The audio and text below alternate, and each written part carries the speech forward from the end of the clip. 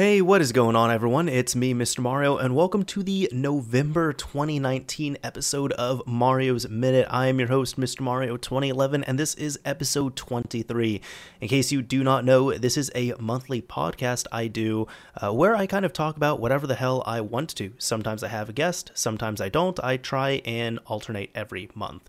Now, as I said, this is a podcast, so if you are wanting this in audio form to take on the go wherever you want, you can check out Mario's Minute. Just look it up in most of your favorite podcast providers or apps. I really haven't found any that I can't find it on. And if you're wanting a video with, in my opinion, a cool looking visualizer, as well as a place to leave a comment, you can check out my YouTube channel, Mr. Mario 2011, and it is uploaded there. I typically upload these episodes the last Wednesday of every month. So for anybody who is going to be celebrating Thanksgiving in the US, happy early Turkey Day, or happy current or late Turkey Day if you're listening to it then. We are going to be recording this a little bit early, just because of scheduling and such. I'd rather not be, taking away time from the holidays and such to do this. That's just my own thing. But I'd rather have it delivered to you all, at that time. So maybe if you're celebrating and you need to get away from your family for a little bit, just like mentally or even physically, maybe this can help you out. I don't know. I know how the holidays go. But anyways, I did say we, because this is one of those alternative episodes where I have a guest on. So, to my guest, who the hell are you? My name is, I used to be Epic Martin 7, but now I'm that one martini. I guess you could think of me as a sentient living martini glass that is not able to drink martinis because he's 20 right now. So, no, I'm a normal human being. Honestly, on the internet, you can really convince people, I guess, but I don't know, man. That one martini, I don't know. I don't know what to say. I used to be kind of a pseudo gaming journalist, I guess. Worked for a website called Source Gaming. Shout outs to them. Shout outs to Colin, by the way, cool dude who works there. Then after that, I left because I basically wanted to focus on college and stuff, and here I am.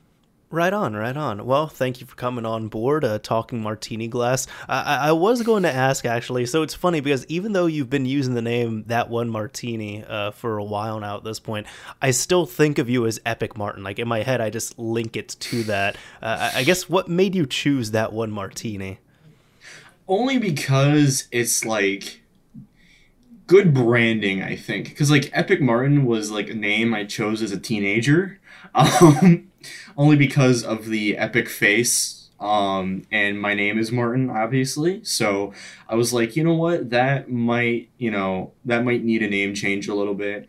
I am plus two kind of in the back of my head, and honestly, this is not a thing I'm actively working on, but I've been thinking about maybe getting into solo content creation for a little while, but considering I'm too busy to do that, right now it's just kind of a nice refreshing branding change.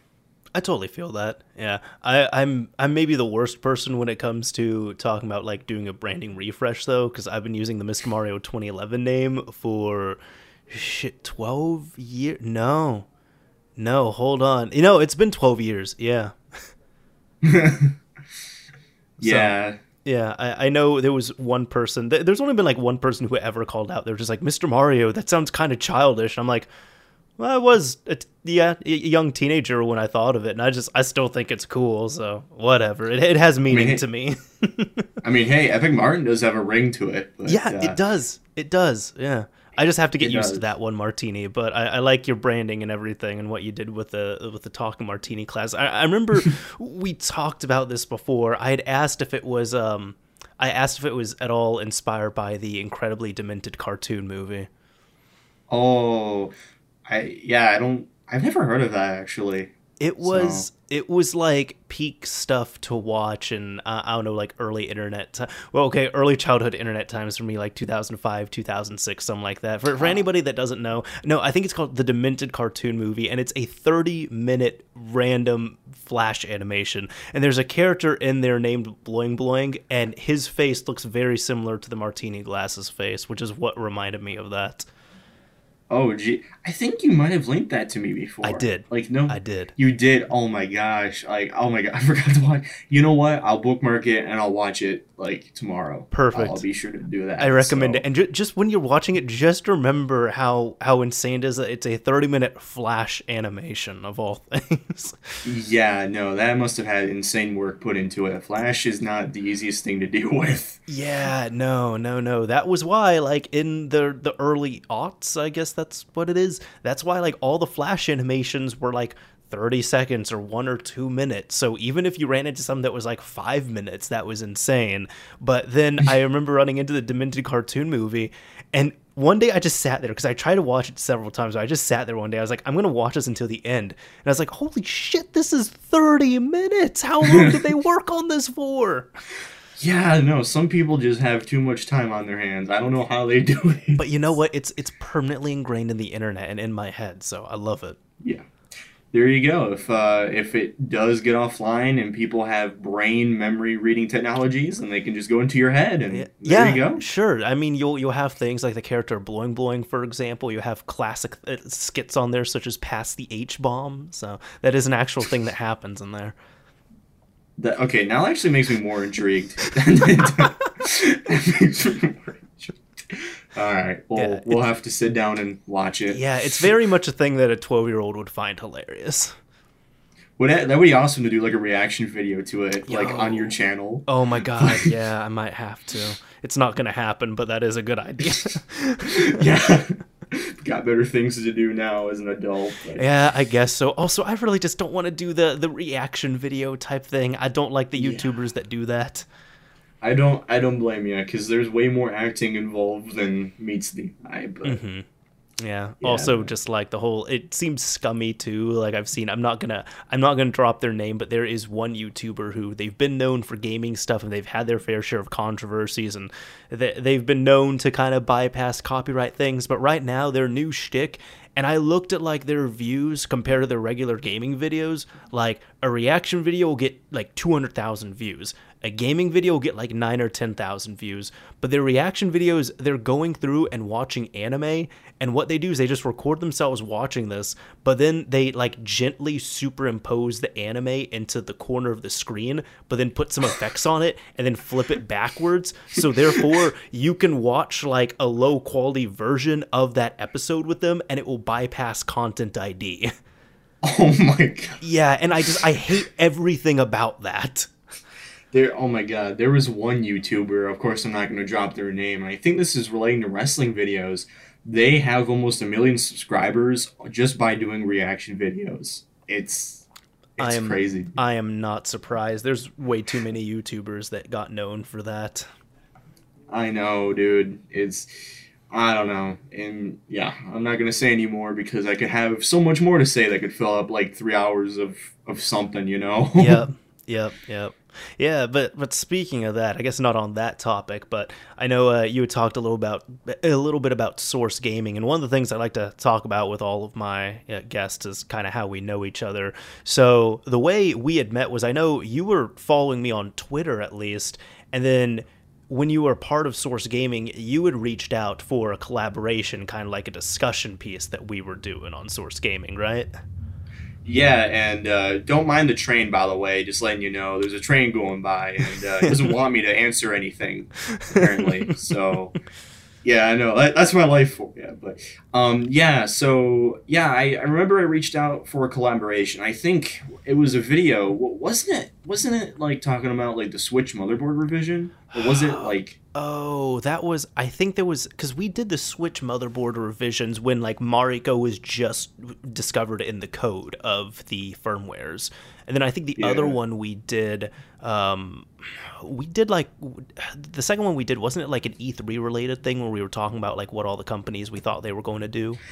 Yeah, that was the last video we did together at Yes. Source Gaming before I left. So actually, you know what? Let me pull up their channel real quick in a quiet manner so that way I don't interrupt the recording. But yeah, because like I remember we did something that was prior to the motherboard stuff. And I think Yeah, it must have been beforehand. It was I don't know if it was. I mean, it must have been modding related somehow. Like obviously, but I'm thinking, well, hold on. I think the three we did, so this actually kind of leads into even one thing I talked about, because we technically there was three things. There was the kind of modding and motherboard related discussion. It was only you and I. And then there was another one where we had a third person on there, where we were kind of talking about our thoughts on like all the E3 stuff for all the companies. And there was a third video, which even to this day I have not seen. It was about Super Mario War, and that was like the lost video that I collaborated on. yeah, no, you did collaborate on that scrap video, and then it still hasn't been. Yeah, it still hasn't been released for several reasons. I think we won't get into, but yeah, no, yeah, I think you did well. If we consider the discussion into one thing, I think you've done three or four. I want to say three, because I'm putting the discussion into one. So I want to say it's been like there's been three collaborative projects I've worked with you on. Yeah, no, when I punch in your username into the Source Gaming channel, the only thing that comes up is that motherboard video, the discussion videos, and then something about like a live stream thing. Huh. Um, like Okay. Good Morning Source Gaming or something. It has my name and your name. So Okay. I don't know. I don't think I did any live stream stuff with you all. So Yeah, I strange. don't know. But oh well. Yeah, Yeah, that was how I remember. That was how you initially reached out, and I wanted to say it's like because I remember we were corresponding quite a bit on Twitter, and then I had followed you at one point. But I will say, Martin, big shout out to you, and I just want to kind of give this heads up to anyone else. If you want to collaborate with, it's not just YouTubers. If you want to collaborate with anyone, first of all, just reach out. I use I use the logic that Nardwar, the human serviette, had said before. Like he had a whole speech, he had a TED talk about this, where he's gotten to do all these crazy like crazy interviews. Like he's interviewed Kurt Cobain, he's interviewed Snoop Dogg because he just asked. And that was his whole yeah. thing. He said he just asked, so just ask. That's what I recommend doing. But on top of just asking, this is the big piece I want everyone to come away with. Don't just be like, hey, let's collab on something. Bring something to the table. And I'm not even saying you have to have, a large following or anything, but just come be like, hey, would you like to collab? This is the idea I was thinking of. This is the project. This is kind of what I'm thinking of. All right, you want to do this? Cool. I'll send you an outline or a script later on, what have you. And you always came prepared. And I have to give you huge credit for that.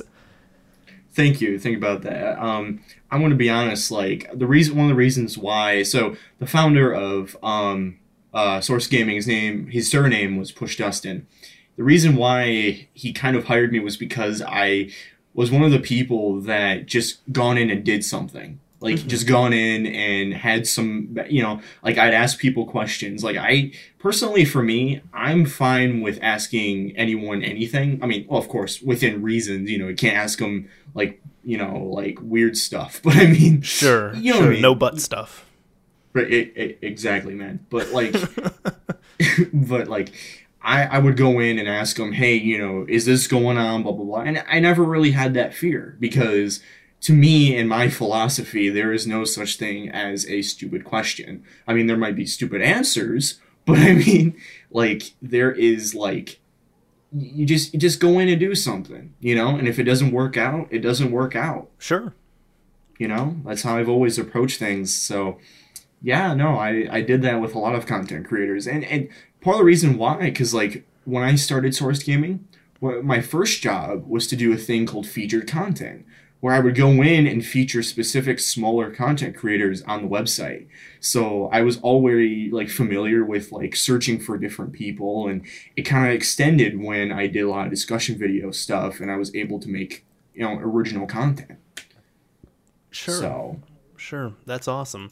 Yeah, and I mean, even on that too, I know you always handled yourself real well with it because, again, even just like, as I said, just coming to prepared to the table, it doesn't seem like, I'm sure to some people it seems like an obvious thing, but you'll run into so many people that are just like, hey, let's collab, and they just want to collab just to do something. And even if you agree, it's like, they really have no forward thinking after that of like what they want to do or what have you. But it's always a good thing, like when pretty much any of the people I have collaborated with, whether it be like yourself, MVG, Rocker Gaming. I did some stuff with him. There's going to be some other stuff coming here soon as well too.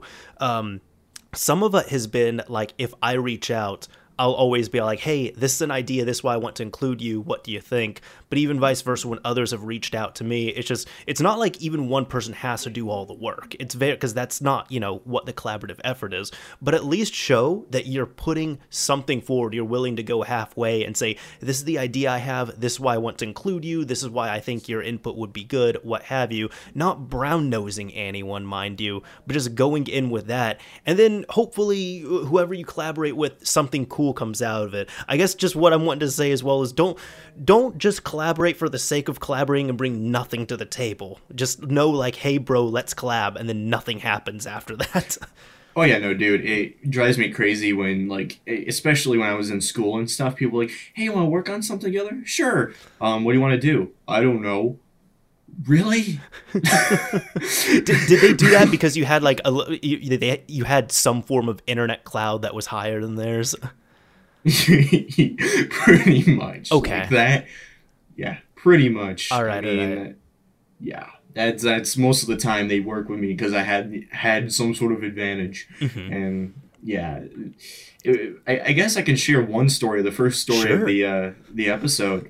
When I was in my senior year of high school, I actually got stuck in a freshman class. Okay. And the reason why is because there were so many freshmen that came into my high school that they had to figure out classes for them. But the seniors, because there were so few of them, they got basically the last part of the stick, almost. There was like, 45 graduating seniors, and there was like 90 freshmen that came in. Okay, so yeah, double. Wow. Yeah, so literally, some of us had to go and do online classes, or some of them, of course, did dual enrollment, which is awesome. But for me, I had to do gym again, which was weird. And then I had to do a freshman class, which was also weird because I was like, so one of my friends was in there. They were a senior, but then like the entire class of like 30, there was like 28 freshmen. All right. And it was just, oh my God. What class dude. was it? It was Earth Science. Okay, gotcha. And literally, the teacher wanted me in there. Okay, so just to kind of back up, I was only going to take the class for about a semester and then go to an art class afterwards. However, the teacher wanted me in the class for the entire year because I was the only one that could control the class. Oh my God. So they pretty much need you as an unofficial TA. Yes. Yes, pretty much. And basically I was like, honestly, I'm just going to go to the art class because art's easier when you're a senior. Mm-hmm. You get along really well with everyone once you're a senior, like teachers and such, because they're just like, hey, you're going to get out of my hair and start your own life here soon.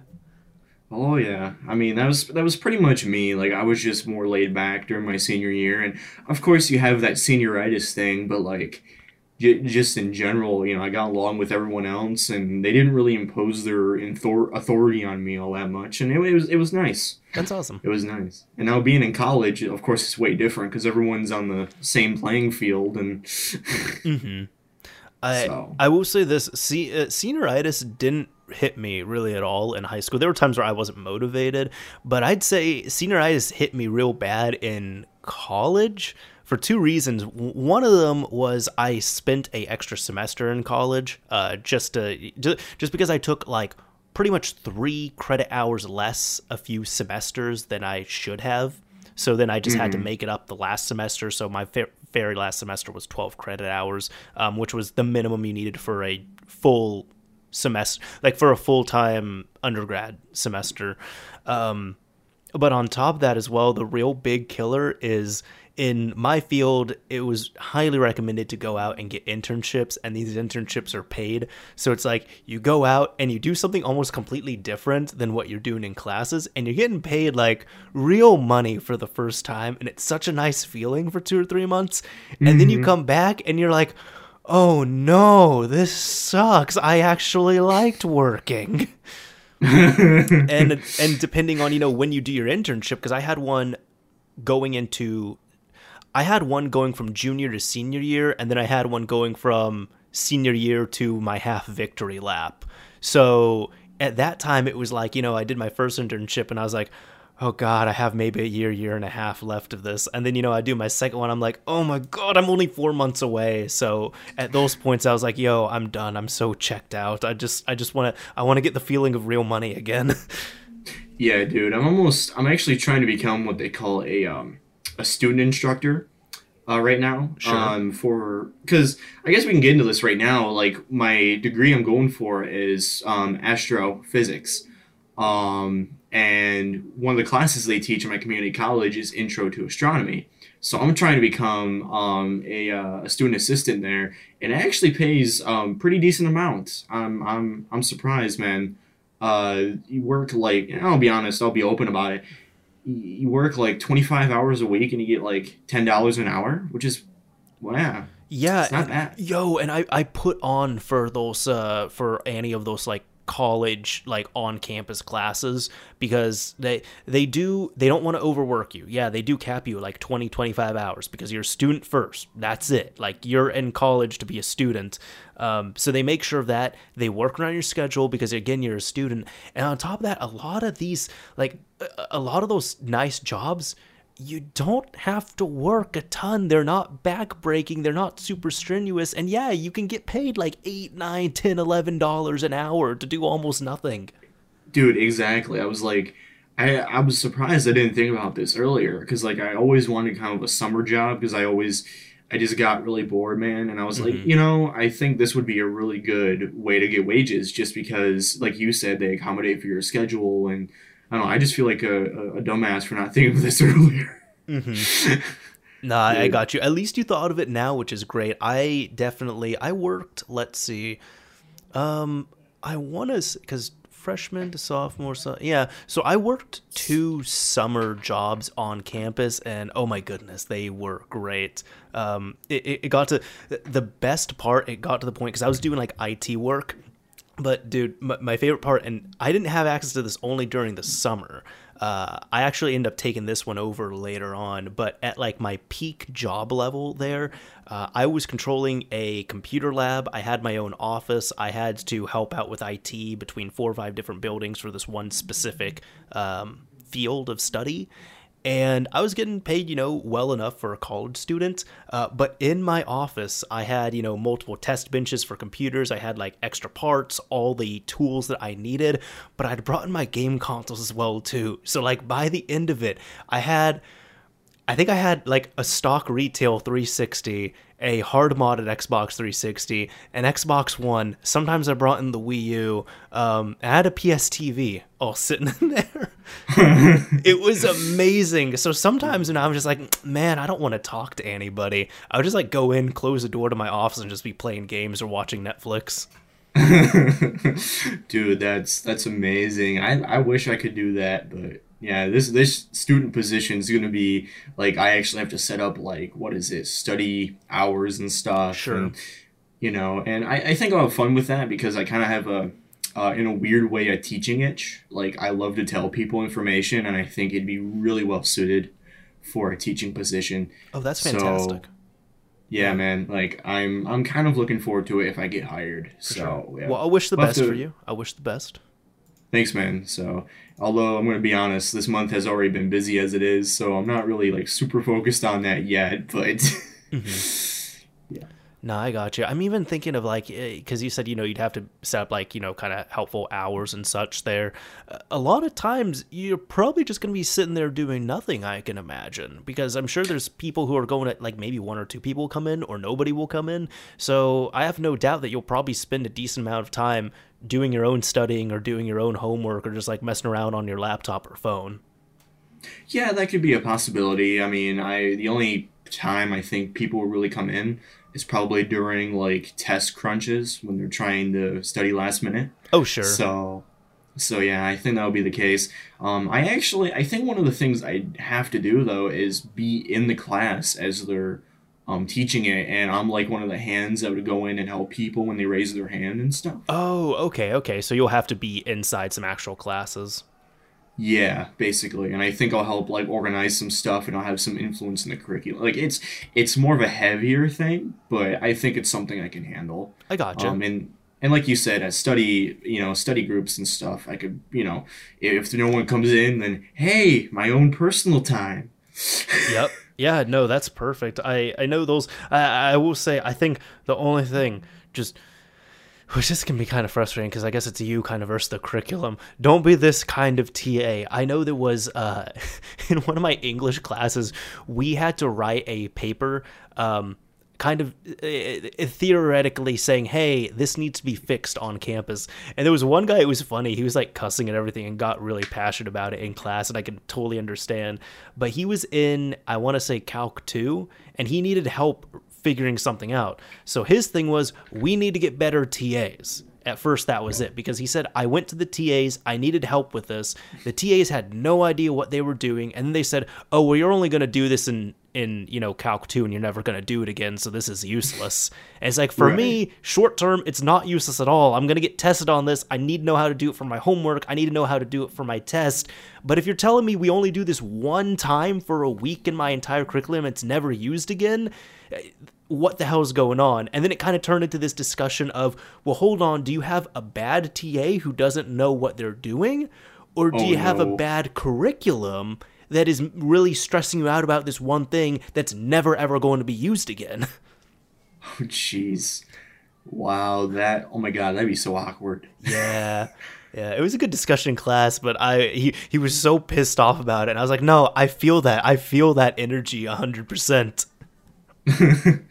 Yeah, honestly, in my opinion, if you are a TA that doesn't really know anything, the best thing to do is just like sit in the corner and just let the class do its thing. Just it's better to not tell someone false information than to just like plausibly deny it. Like I plead the fifth in that class. Pull the Martin Shkreli thing. Oh God. All he did was plead the fifth and sit there with this Wu-Tang album. It's all good. Yeah, man. Oh, well. Yeah. Oh, boy. So one thing I wanted to kind of bring up briefly as well, too, because I know we talked about the last Source Gaming project, and we don't have to harp on it too much, but I just want to let people know this was, I think you teased it one time, and then as you'd left Source Gaming, this didn't come out. But technically, I didn't collaborate directly with him, but I am in a collaboration video with Scott the Woz that is sitting on a hard drive somewhere. Yes, it's actually on my computer as we speak right now. It's still there. And you know what? It kind of reminded me. I should upload it to Google Drive for you to see it. I was gonna ask if you could do that, and I'm not gonna share it around, but if you could do it, that'd be awesome. Because so my younger brothers, I'm gonna be seeing them here soon at one point, and they absolutely love Scott the Woz, so they will freak the fuck out watching this video. Yeah, no, man, I understand that. I understand. So I'll do that after this. Like, okay, perfect. I've just been so busy, like I said, so I haven't had time to upload it, but I will do that. And I'll be honest too, like I'm one of those low lifers who have AT&T as their internet, so my internet's trash, but. Question: what speeds are you getting in such as AT&T? Because see, I guess my thing is like when I was in high school, I actually kind of wanted AT&T because it was pretty comparable to what I was getting on broadband, and also I don't know if this is still the thing, but at that point my broadband service was monitoring for peer-to-peer traffic and illegal downloads and such, and AT&T apparently didn't. But it seems like in the past few years now everything has just gone above and beyond AT&T. Yeah, no, man. It's been a while since I've done like any sort of like speed test or anything like that. However, I know that like if I upload something to Google Drive, it'll just like randomly stop sometimes and then it'll like upload again. You know what I mean? Yeah, like, yeah. It could be just like a personal router issue, but I don't know. It's not consistent with its uploading, and sometimes even like restarts the upload in general. So that's annoying.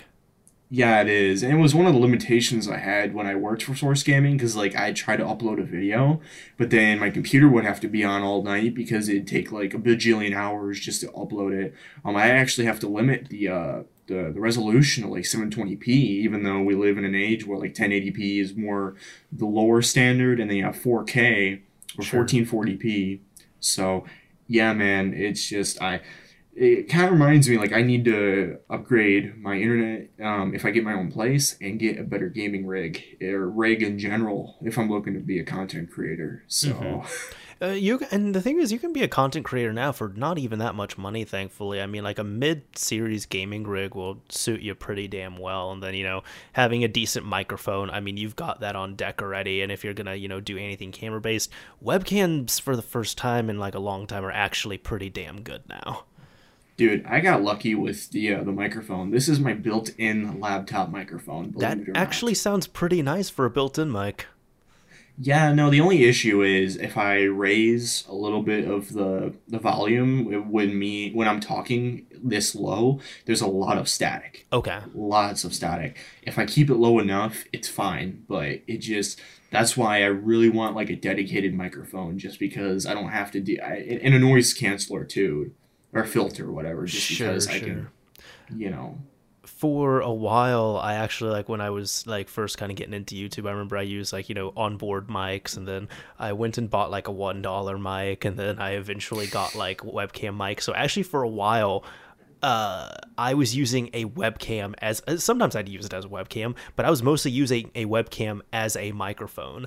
And then the time I changed, because it was still working just fine, but when I ended up moving into an apartment, I had like I was in a corner, and I had like super solid concrete walls all around me, and it was great. But then when I started recording stuff, I was like, oh, this is a little bit tinnier and more echoey than I'd like. And at the time, I remember I did a collaborative effort with he doesn't really do stuff anymore, but Johnny Guns, and he has a perfect radio voice, had a great sound setup, and I compared it to mine, and I was like, oh my god, this is so embarrassing. So right there, I bought a new mic. Yeah, no, I don't blame you, man. You compare to stuff to other people, and it's like, man, I wish I had that. And you just go buy out and revamp it, Yep. and then it's like a constant cycle. It's like, oh, he has a better camera. I should go get that. Yeah, I, no, I man. yeah, I think at one point it's kind of just realizing, hey, what you got is pretty good. It can be upgraded, but upgrades can always happen. But if you're not having problems with your stuff, just keep at it. See, for me, when it comes to my like PC, it is becoming it's my school laptop for all intents and purposes, but it's falling apart. Like the hinge snaps and shit. Like you want to hear this? Sure. Did you hear it? Yeah, I heard like a pop and a click. Yeah, I mean that's all I'll do because I don't want to ruin it. But yeah, Did we lose you? No, Oh my I'm god! Please here. don't tell me we lost you. Oh my god! We ended up losing Martin there. He wanted to do show and tell and destroyed the call. It was my computer that was rebelling against me Oh my god. for doing that. I told you before the discussion shit like that happens to me. Oh boy. I'll probably run into a pole when we're discussing. You're gonna be completely stationary and run to a pole. Yes, I am. We talked about this right before the call, yeah, just with our luck and everything. Yeah, Oh boy. man. But yeah, no, I need to get a new PC in general. I mean, plus too, like my parents made me for some reason put in like WebRoot, which is like the computer virus software, and it slows my PC to hell. And I'm like, yeah, no, there's no way I'm going to be able to do like, Why do they I mean, why do they force you to get a certain antivirus? That's weird. yeah, because they take they got the computer from Best Buy, and of God. course, Geek Squad and shit. And, ugh, This I is don't like this them. this is what I advise people, not just for you, for anybody who's listening. If you're on Windows, this is what I typically advise. First of all, common sense. That's the best antivirus. But You, if you need antivirus, the built-in stuff like Microsoft Defender, I guess technically on Windows 10, or like Microsoft Security Essentials on lower versions, If you keep that up to date, which automatically stays up to date, that's actually a lightweight and pretty damn good antivirus. Again, as long as it stays up to date, that's automatic. And then if you want some extra stuff, Malwarebytes, and just remember to do your scans on occasion. Those are like the 3 things I recommend to everyone who uses Windows. You know, it's kind of funny because my dad's laptop also uses WebRoot. And I remember one time I took a free trial version of Malwarebytes and on a flash drive, and I put it on the computer. It detected more viruses, the free version, than WebRoot did. Yeah, maybe you did. I hope you showed that to your dad and was just like, look at this shit. Yeah, no, I'm just I just wash my hands and I'm like, you know what? Next time I get my own PC, I'm gonna give it my own money, so that way they don't have to do that. So because I don't, yeah, no, the PC I'm looking to get. I mean, I don't want like any of that. I'm gonna use it for gaming and video editing if I do become a content creator. So. Sure. You know, and I'm looking for something a little bit mid-range. So probably like a 1660 Ti, maybe an an Intel, maybe like i5 or something. You know, something mid-range. For sure. Yeah. No, it's definitely, I mean, you can build a pretty damn good PC for almost any type of price range at this point, which is great now. That's what I love about modern PC stuff. But yeah, don't yeah, you know, you really don't have to pay for an antivirus now at this point. I'm sure there's maybe the only one I'd be willing to pay for would be like Kaspersky. But you know, even so, with the 3 things I've used, Common Sense, fully updated, you know, Microsoft Security Essentials, and you know, updating and scanning with Malwarebytes, that's treated me super well for a long time. Yeah, and plus too with things like Kaspersky, I think there's been some rumors of it possibly sending your data to certain servers or something like that. Sure. It's one of those things that's frustrating, but I'm like, okay, at this point, what doesn't send my damn data everywhere? Yeah, no, if you're thinking you're going to be anonymous online, just think again. Like, yeah. They always have some sort of footprint on you. Exactly. Unless you want to go, like, truly, what is it? There's, like, go dark on Mr. Robot, just, like, rip apart everything, fry all your stuff, what have you. Yeah, but even then, people can get your stuff back. And shit. Yeah. Elliot took his spoiler alert for anyone who hasn't seen season 1. Elliot took that dog he stole to the vet because he ate one of his chips, and then all of a sudden he came up on radar. Yep. Pretty much. It happens. It truly does, unfortunately. Yep. Anyways, one thing I did want to talk about, I kind of go in with a rough list of topics here, but Martin, have you ever heard of legacy editions of sports games?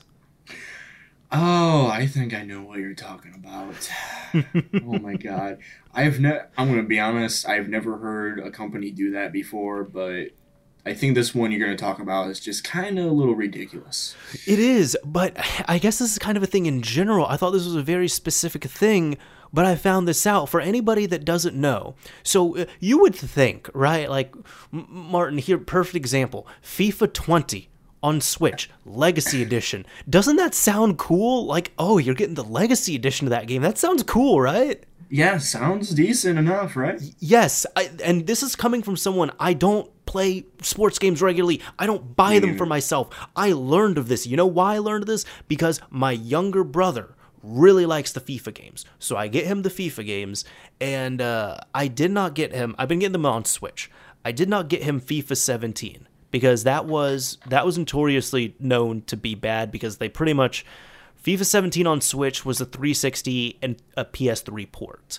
And PS4 and Xbox One owners got a completely different build of it. But FIFA 18, they actually put in the effort. FIFA 19, they put in the effort. FIFA 20 is released as a Legacy Edition, and a Legacy Edition means we took last year's version of FIFA and updated the rosters and updated skins, and that's it. So I know there's a meme with sports games, it's been like this for ages, where it's like, you're paying for the same game just reskinned. No, that's not true. There are changes, there are benefits, there are multiple different things that happen between different versions, except for the Legacy Editions. If you see something that's marketed as a Legacy Edition, that is at least the previous year's game reskinned. And I just found out about this shit. And the stupid part is they sell it for another $50, $50, $60. Yep. Yep, you were paying full price. So like I bought my brother FIFA 18, FIFA 19, and I told him at first, I was like, "Yo, I'm not getting you 20 on Switch because I heard about this." But then I found out it's only the Switch port. So he does want to pick up FIFA 20. We were kind of thinking about getting him PES, but it's just kind of bullshit where you have that discrepancy there. So now in order to get, the actual FIFA 20 experience, you can't get on Switch. It's on either on PC, PS4, or Xbox One. Yeah, that's just honestly, it makes me want to support those people who just put in the time of upgrading like old NES or SNES sports games with the current rosters. Like, Yes. like, Yes. like if you want to support a Legacy Edition, support those rather than EA who's making you pay $60 for another one of those. For Yeah, sure. man. It's funny too. It's disappointing because I don't know. Some people can be like, Just don't buy sports games." I used to be like that, but times change when like it will hit you a little bit personally. So again, I have no interest in sports games. I don't pick up sports games. I don't play them. But I'll put it like this: I'm trying to look at his information here, but my brothers, they put hella hours into these. So for example, like FIFA 8, and it's totally worth it at this point. Like FIFA 18, I think I paid 30, $40 for that and gave it to them. Let me see. It's been a while since they played it. They put 155 hours into that game. Holy crap. Yeah. FIFA 19, I think I paid a little more, maybe like $50, let's say, 280 hours into that game. Wow. Yeah, so I'm one of those people. I'm the dumbass who I will pay like 50, $60 for a game, and I might put 5, 10 hours onto it, like finish it within 10 hours. I'm like, oh yeah, I really got my money's worth on it. It's like, no, I will pay if like 50, even it's one of those games because I've seen how many hours they put in. I'm like, you know what? I don't even mind spending $60 on this game as long as it has been built properly and is good, because I know you're going to stretch this to the point where I'm paying like like fractions of a penny for every single hour you put into this cartridge. The only sports centric game series that I've put a lot of like time into when I was a kid was NASCAR. And the only reason was because me and my dad would sit there and play, but we'd drive backwards. That's amazing. Yup. And I actually remember one time I was playing NASCAR 99 on the PS1. I drove backwards and the game glitched and I did like this flip in the air and I landed in the crowd. That's amazing. And I'm like, if those people were real, I'm sorry. Yeah, they were just a huge pixelated cardboard mess. Yeah, no. The game should be adults only then, for that reason. But yeah, That's no, amazing. that's the only series I really put like a lot of like time in. I guess if you maybe consider wrestling one of those, I mean, yeah, you could I would consider. consider that a sports game. Yeah, no, I played a lot more wrestling games than I've lived an entire lifetime. Like I've played a lot, especially on the PS2, man. Like I bought those every year. When they were the SmackDown versus Raw games, and then when they started doing like the WWE year stuff, I stopped purchasing them. And I was saying about purchasing WWE 2K20, but then after hearing about how trash a game it was, I was like, yeah, no. Dude, I don't know what's going on, if this is just people are kind of checking out, or if they're just waiting for, the PS5 and Xbox Scarlet dev kits to be developed, like to be delivered, so they can focus more efforts on that.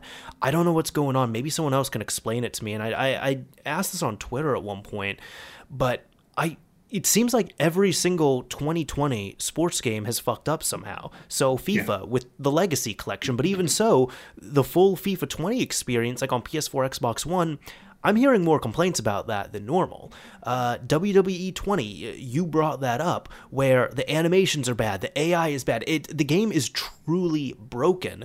NBA 2K20, the 2K games, they're like the NBA games, have been extremely egregious with, my player and microtransactions and all that stuff, where it's almost kind of expected that you're spending $60 on this game, and in order to actually get like a fighting chance to play online and play through the game, you're gonna have to drop another $100-$200 on your characters and your teams and all that. But NBA 2K20 had a full-blown gambling simulator. There's a casino in the game. Jesus. Yeah, Why? and I think there's some other releases as well too that haven't been doing very well, but it just seems like every single 2020 sports game this time around has fucked up majorly somehow. Hell, even they've been actually messing up a little bit through updates. Their past like games. I remember, I think it was NBA 2K19. The game went on sale for like $5, but then when you entered the game, you were like just bombarded with ads and shit. And I heard about that, yeah. and I'm like, what? Why? I mean, you're gonna sell 2K20 anyways. What's the point?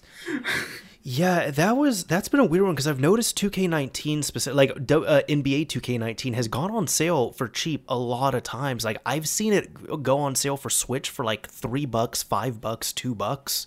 Like just they're just trying to get it out there. In my opinion, I mean, I think that the whole microtransaction thing they're doing is gross, but if they're really going to heavily monetize it like that in game, they just need to make it a free to play series. Yes, I mean, if they want to do that and make it in a similar structure to something like Fortnite, go ahead. You know, at least you're out in the open rather than trying to mask it as a paid game, you know? Exactly. Yeah, and not even masking it really because it's all right there in the forefront, especially with the casino. And then it's every single year you have people who are excited, who they look forward to these games. I respect that. That's their series. They want to get in on it. It's just, again, it's so insulting that they have to pay $60 and they're forking out more and more and more money, but it's a necessary evil now to really put time into this game. Honestly, if you want to get, and this is just my recommendation, if you want to play like a WWE 2K game, I would actually recommend getting the PC version of WWE 2K19 and make your own Legacy Edition. Okay. and just Okay. mod it. And just mod the game. Yeah, the modding community, I'm sure, is there for all that. Oh yeah, I mean, actually, shout outs to Mark or Rampage, whatever his name is, in the Mr. Mario Discord server. Our Mark. Okay, yeah. Yeah, he mods those games. So yeah, no, there is a modding community for them, and yeah, just do that. And I remember he was also exposing how trash the Switch ports of the WWE games were. Oh God, WWE 2K18, that game. Oh my God. Yes, that was noted. It's funny because WWE 2K18 was awful on Switch in the ways that 20 is awful on everything. It's like it manifested itself as a virus and just spread through those games, like its own sentient being.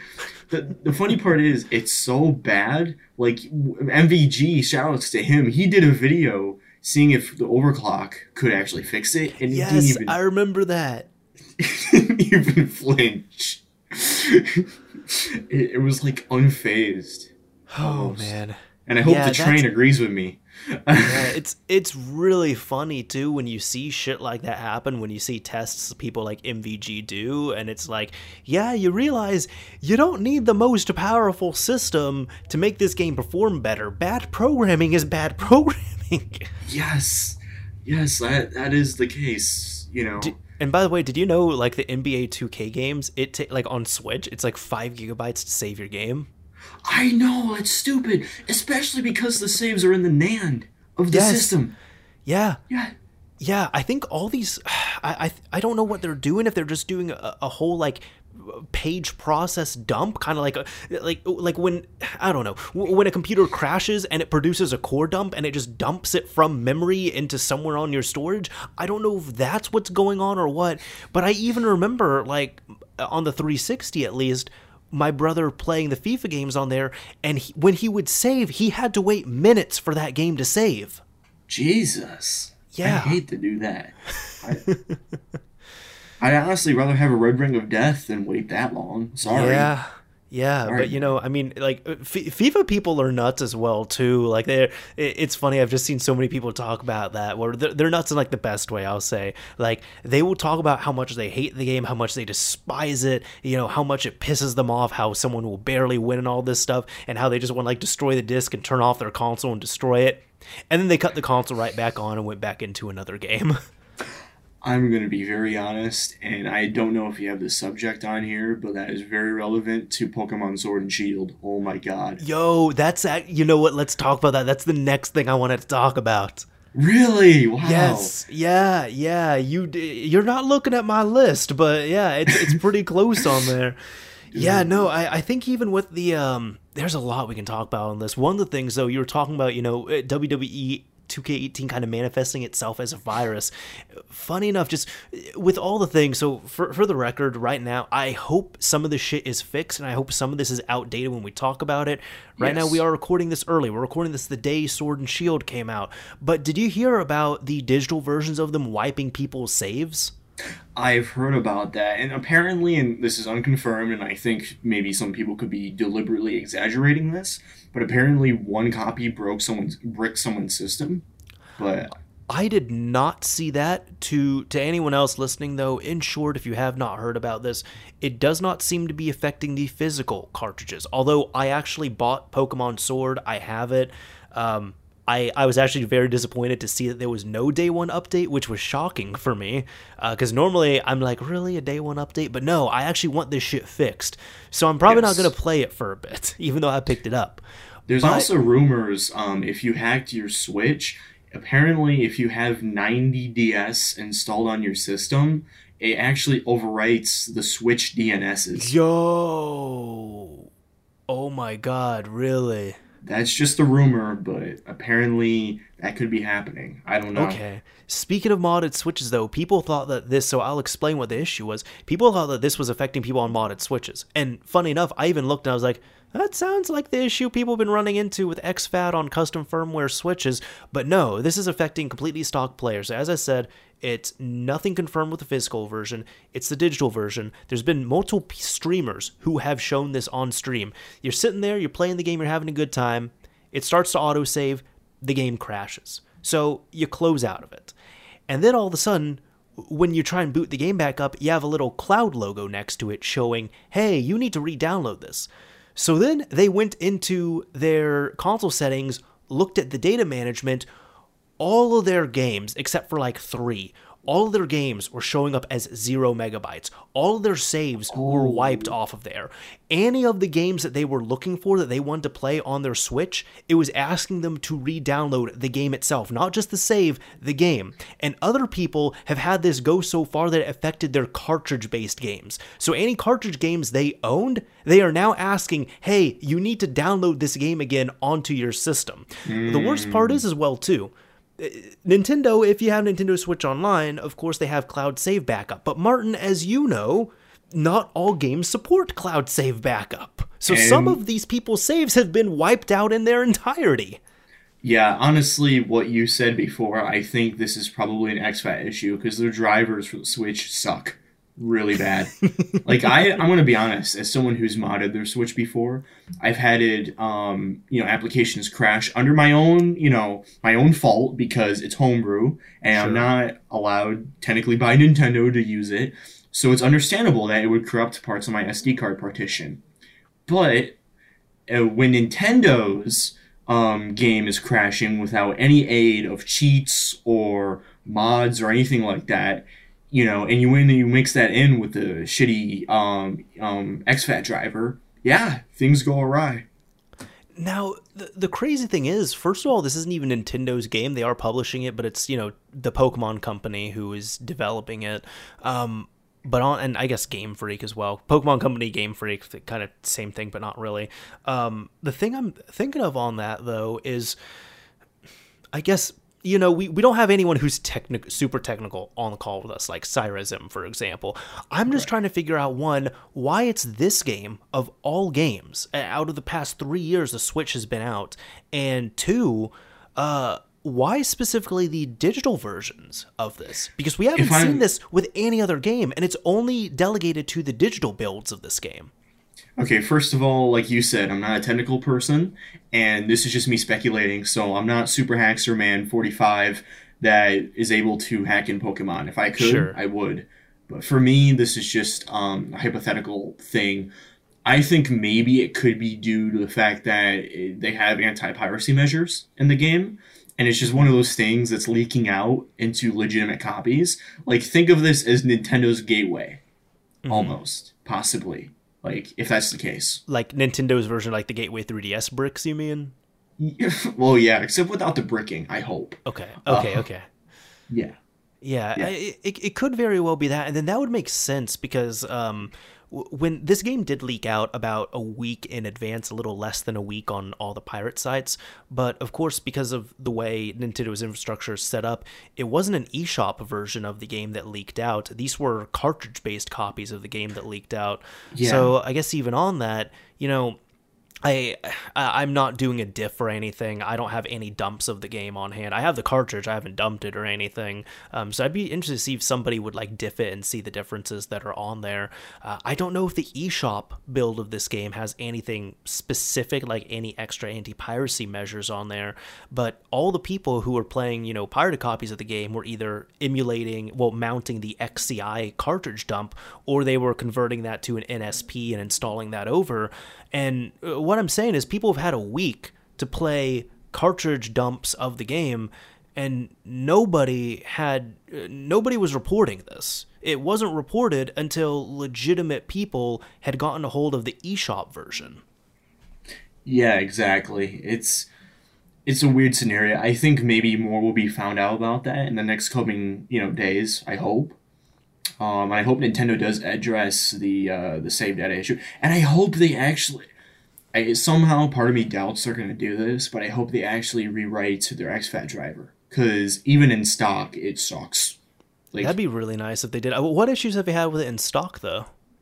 I've actually had no issues in stock. Okay. I'm just saying, like, to prevent stuff like this, because anytime a game crashes, like, at all, you're basically going to have exFAT driver issues sometimes. Okay.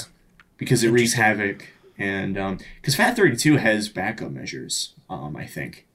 I don't know the details of that extensively, unfortunately. I feel like I've been lucky, though, because, again, I guess this has to be a fluke of some kind, or, it could be some weird new anti-piracy stuff they're putting on the eShop version.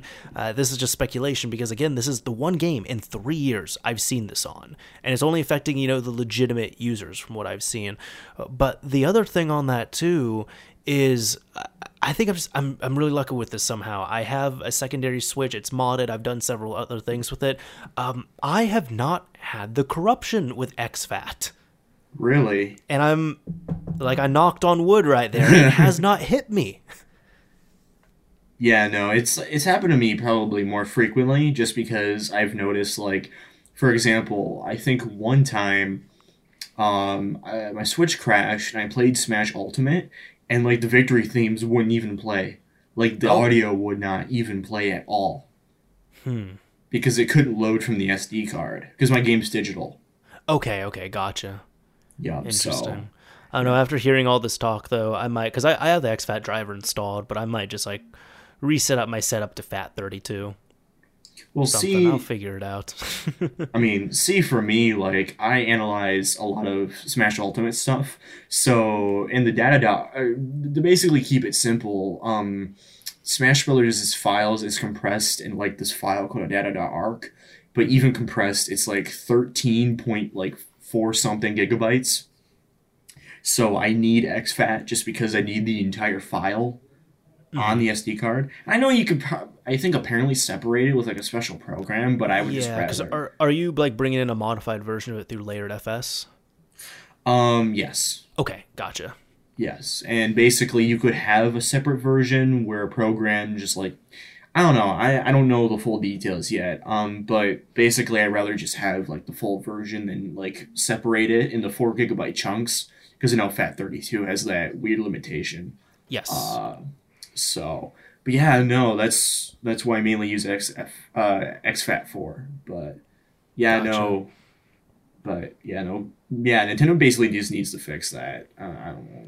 I really hope they do. Yeah, it's made me be afraid to boot up the game. Like, I put it in, I redeemed my coins, and I was like, you know what? I have plenty of other games that I'm playing right now, so I'm just gonna kind of let this Pokemon thing blow over and wait for the next patch to come out, and then I'll see what's going on.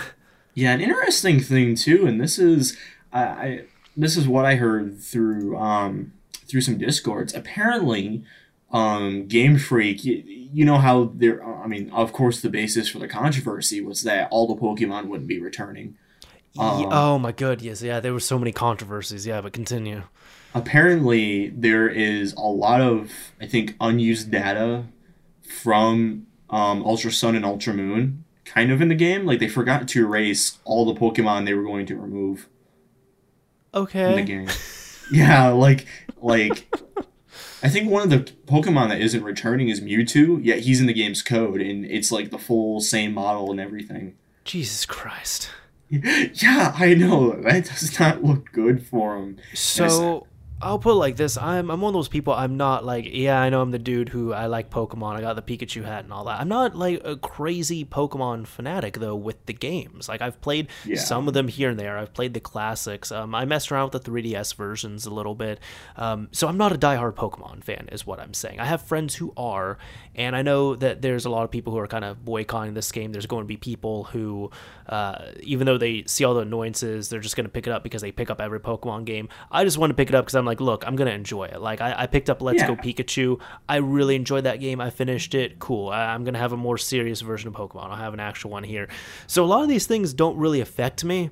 But at the same time, I see all this stuff and I'm like, I totally see why people are mad, and this is very disappointing. I'm gonna be very honest. Like, I am not a Pokemon guy by any means. Like, I've played Pokemon Red on the original Game Boy, hmm but I didn't sink a lot of time into it. I was like, "Oh, this is cool," then I forgot about it. Tells you how much I like Pokemon. And basically, for me, I can understand why people are upset, but just don't hinder anyone else's want to buy this game. That's the only thing I say. Like, if you're criticize the developers, that's fine, or criticize the company, the management, more so than the developers, I guess. But don't criticize the people buying the game just because it's their money. They can do what they want with it. You Sure. know? I guess on the flip side, though, at the same time, because I'm one of those people, like, I don't really have a horse in this race here, and I bought the game, you know?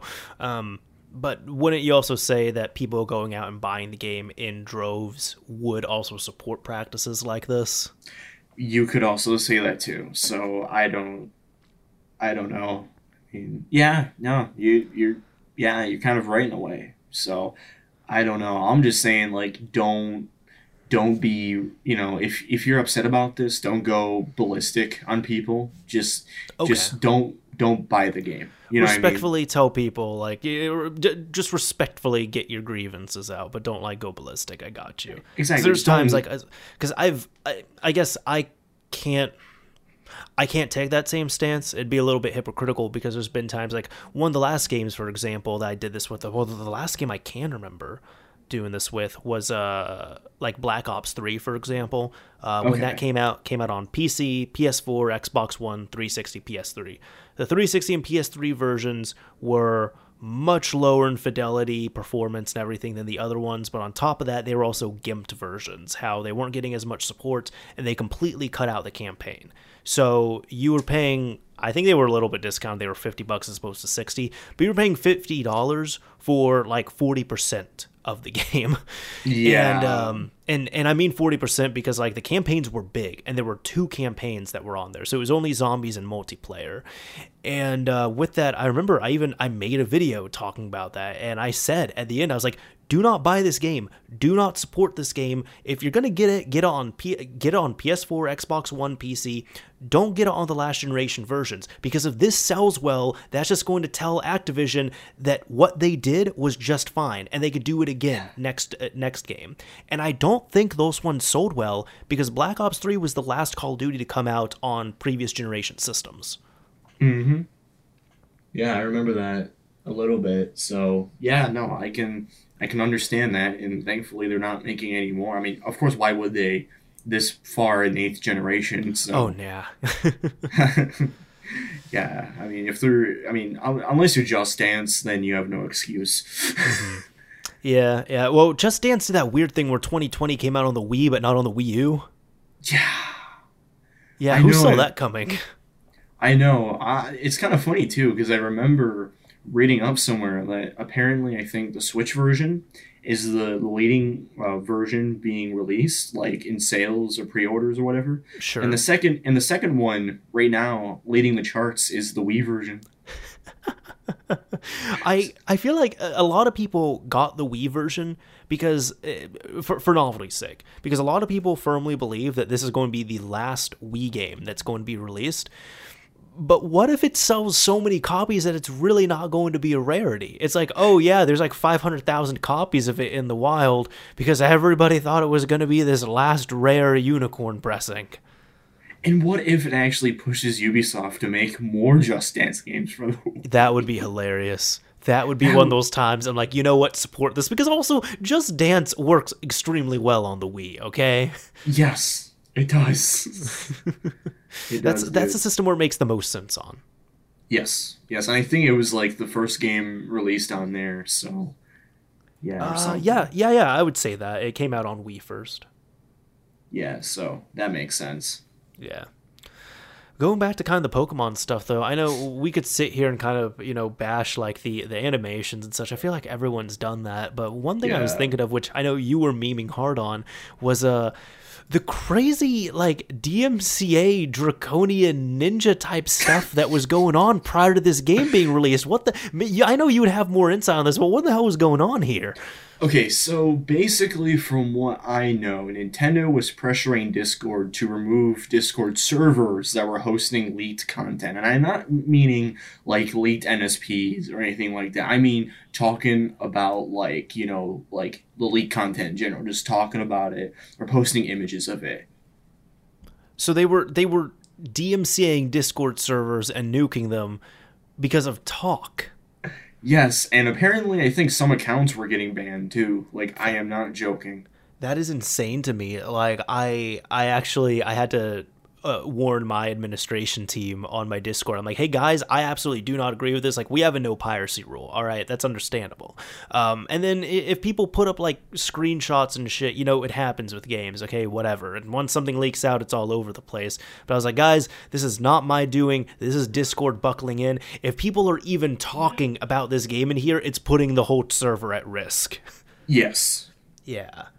Yeah, I've never seen that before. The closest I've ever seen was like maybe what was it? Sony has been weirdly protective with stuff. Like for example, No Man's Sky. Before all the review NDAs had expired, they were going in and DMCA striking down videos of people talking about leaked experiences of No Man's Sky or leaked news of No Man's Sky. Jesus. Yeah, but I've never seen to this degree where it was just servers of people talking about it. Yeah, no, man. I think I understand if it's NSPs or if it's leaked files. Like, yeah, go, by all means, go ahead. But if it's, like, just talking about it, then I think it actually goes into a legal gray area. I think what Nintendo did was strictly illegal. In my opinion. The problem is no one's going to fight Nintendo because that's going to be a lot of time, effort, and money. Yeah, no, I mean, the only way that would happen is if a rich kid's son got banned from Discord. Yep. Like, that would literally be the only way Nintendo would be fearful. And I feel like even at that point, if a lawsuit was coming to fruition, such Nintendo would do what they can to be like, oh, hey, can we settle, please? Can we just like sell this? Can we just listen? Like, we'll give you all a few $1,000s, sign this agreement. We'll give you like a few Switch consoles. That's it. We cool, right? Yeah, no, that's they would do that. That'd be modern day Nintendo in a nutshell. Mm-hmm. Yeah, so. Yeah, no, man, it's crazy. And the funny part is, I mean, you said it, like, I kind of did a spoof. I called myself the Nintendo Ninja Priest, and I was like trying to practice an anti-leak religion, almost, like... Were you successful with that? Kind of. Okay. What I mean is, I got a response.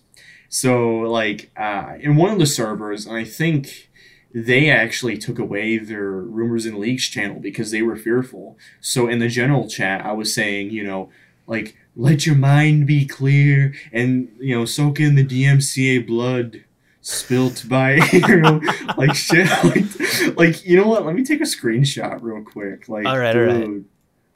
Like, dude, it's you would love this shit. Like, I was kind of seeing you on Twitter with it, not so much Discord, unfortunately, but I believe, it was going hard.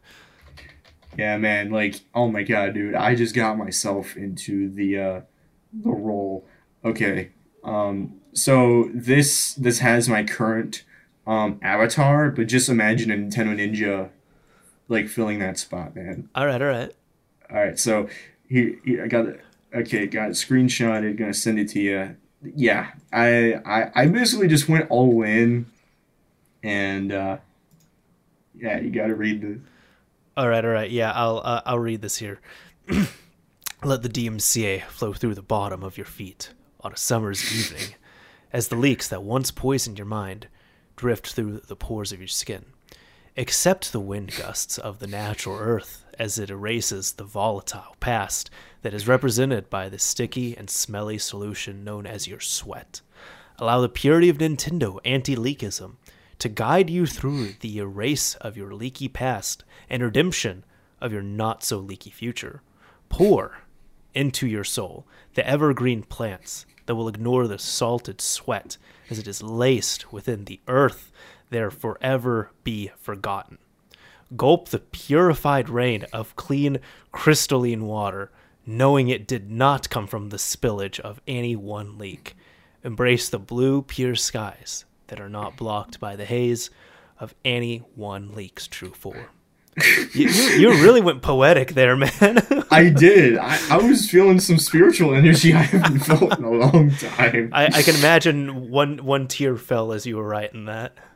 Oh my god, dude. No, I actually wrote so much more than that though in like different Discord servers, man. You wouldn't even believe. And I feel like that's so ridiculous to a level that people are just like, you know what, this is enjoyable. Just keep at it. They're not getting annoyed by it. Yeah, there was only one server I actually got quote unquote banned, and I don't mean like banned in the conventional way. They blocked me from their league channel. Oh, okay. And I was like, hey, you know what? That's my religion technically, so I'll take it. Yep. You were ousted for your religion.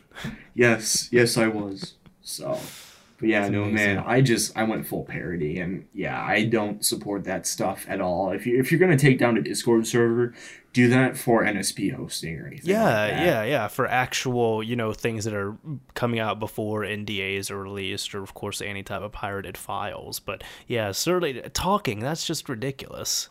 It is, man. Yeah, I don't know. I think I'd seen some rumblings on Twitter, though, that apparently the people who had leaked out the initial builds of Sword and Shield, or even not even the games. No, this is before the games. This is like a week before the games leaked out. So like 2 weeks before the release date. I'd heard rumblings that people who were leaking out game-related content were having some kind of action taken against them. Yeah, I've heard about that. Apparently, from what I know, Nintendo found the Discord poster who posted the first NSP, and then they did like a reverse image search, found like, I think a Facebook profile, or like, no, a YouTube page. That YouTube page linked to a Facebook profile, and that profile had the person's like full name and everything. So it took them like 3 minutes worth of research to find the source. Yo. Jesus Christ. Yeah, and using simple tools that we, draconians would use. So. Yeah, a 14-year-old could have reversed that. So, god damn it. Yup. Well, they kind of had it coming if they were using that shitty security, I guess. I don't know. I mean, you would think they would work with law enforcement or something like that, but no. They're like, no, we're just going to send our own private investigators. Yup, it's like a 12-year-old kid's employee's son. That would be amazing if that was the case. That kind of reminds me of, like, did you ever hear of the Halo 3 Epsilon build that leaked out? No, I've never heard of that. What is that? So it was that's kind of like a close to home one, like some employee's son or what have you. So there was pretty much, this is a near final version of Halo 3, but it was like one level. That was it, from what I understand. It's leaked out online now, but this was before Halo 3 came out. Some kid was playing it on his Xbox. It was it was just a single player demo essentially, and it was called Halo 3 Epsilon. So a couple kids hit him up and they're like, yo, what the hell? Like, what is that? What is that? And this kid, I think his parents had in some capacity worked for Microsoft or had some kind of link there. So they had said something like, hey, we have the Call of Duty beta. How about we trade accounts? So that way, we download your account, we download the Halo 3 demo off of it, you get our account, you download Call of Duty, and then we just swap back. So, yeah, child being a child said, okay, sure. And then what happens, they end up getting his account, they downloaded Halo 3 Epsilon off it, they stole the account, they blocked him, they didn't get any, they changed his information. Of course, kid freaks out about that, lets his parents know.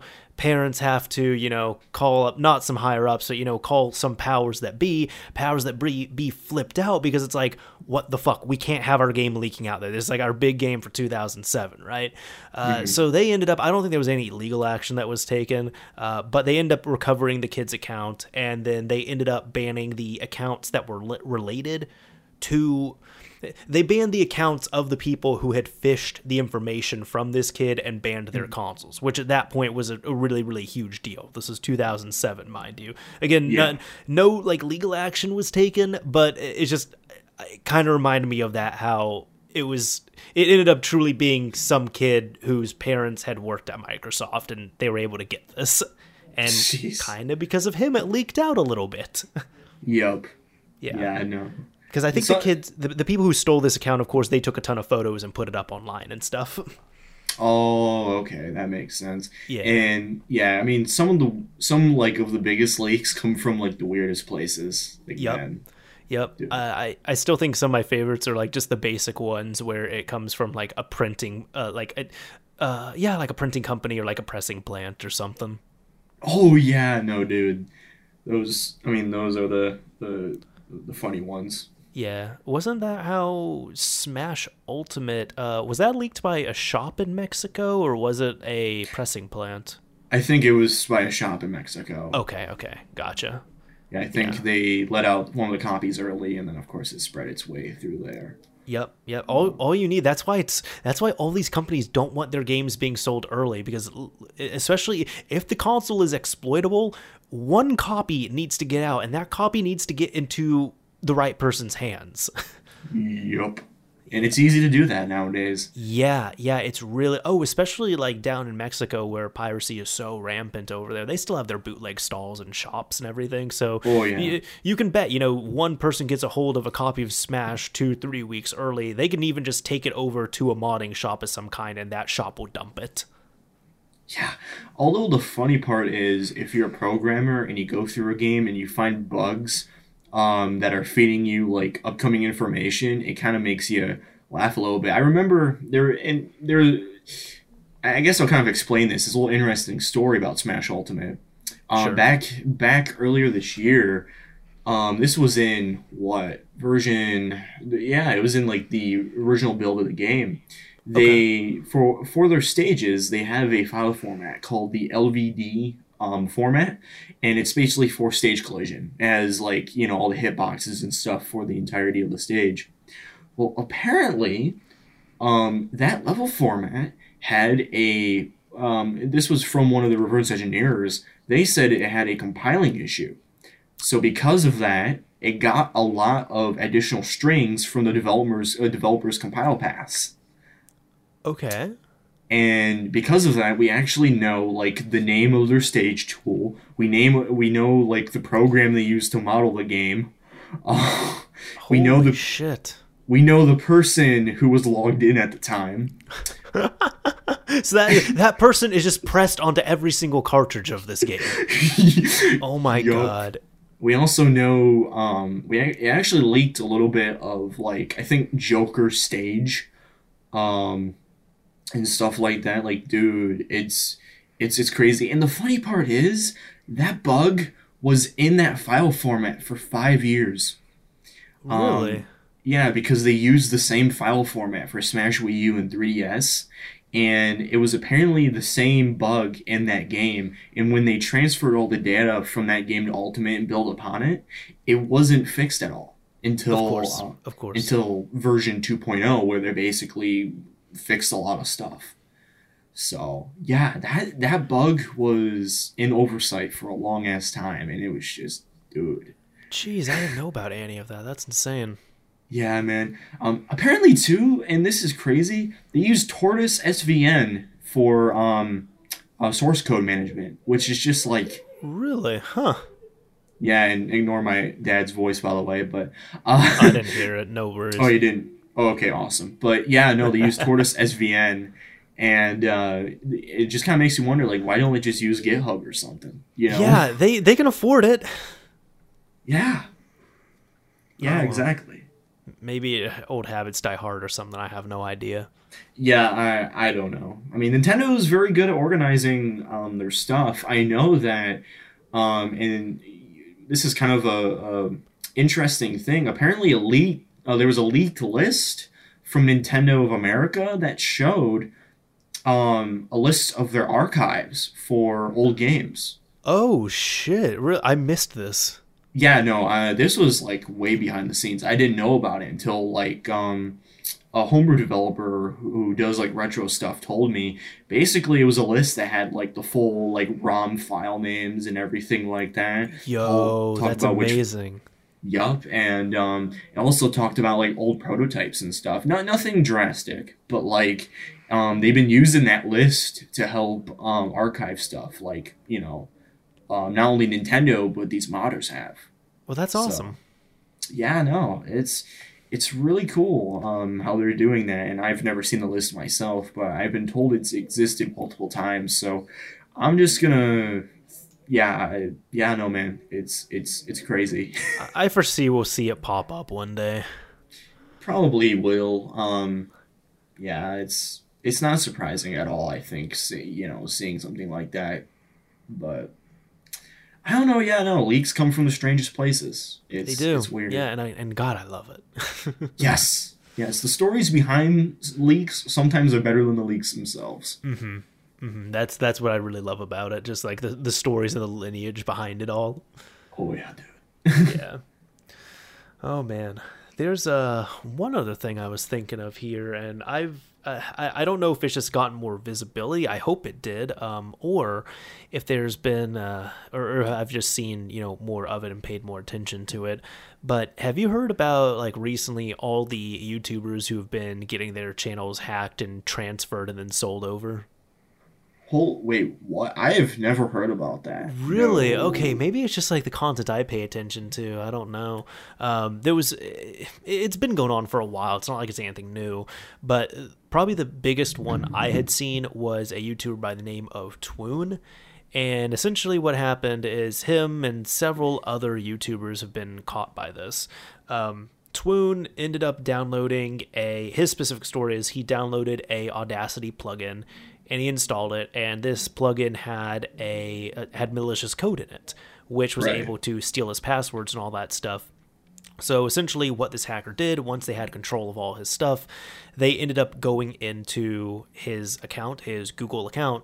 And when you're in a Google account, technically your YouTube is, even though it's tied to a account like an @gmail.com account, it is on a technical level a separate account, and you can unlink it.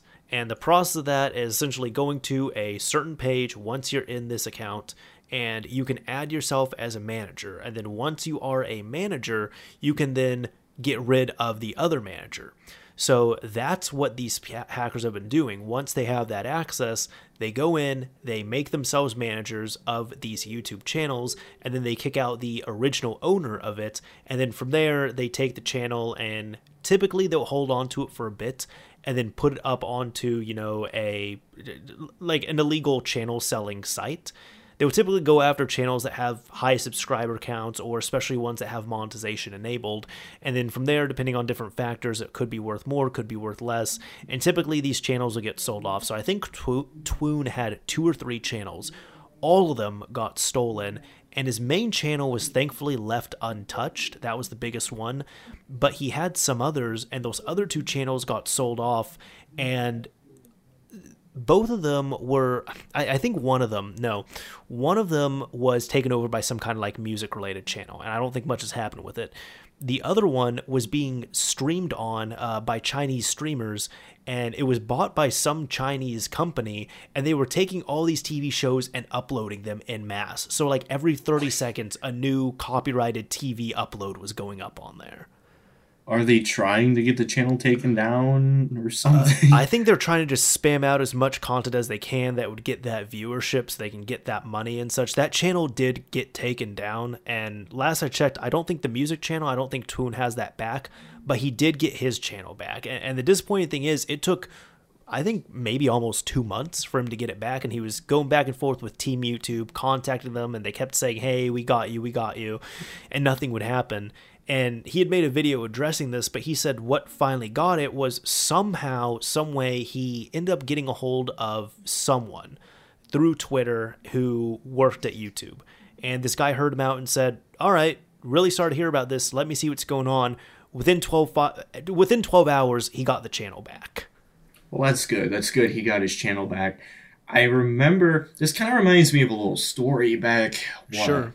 couple years ago, before his channel got taken down, DMCA wise. This channel was called, I don't know if you've heard of him. He's like Brawl BRS TMS 3. Are you talking about like the Brawl soundtrack uploading channel?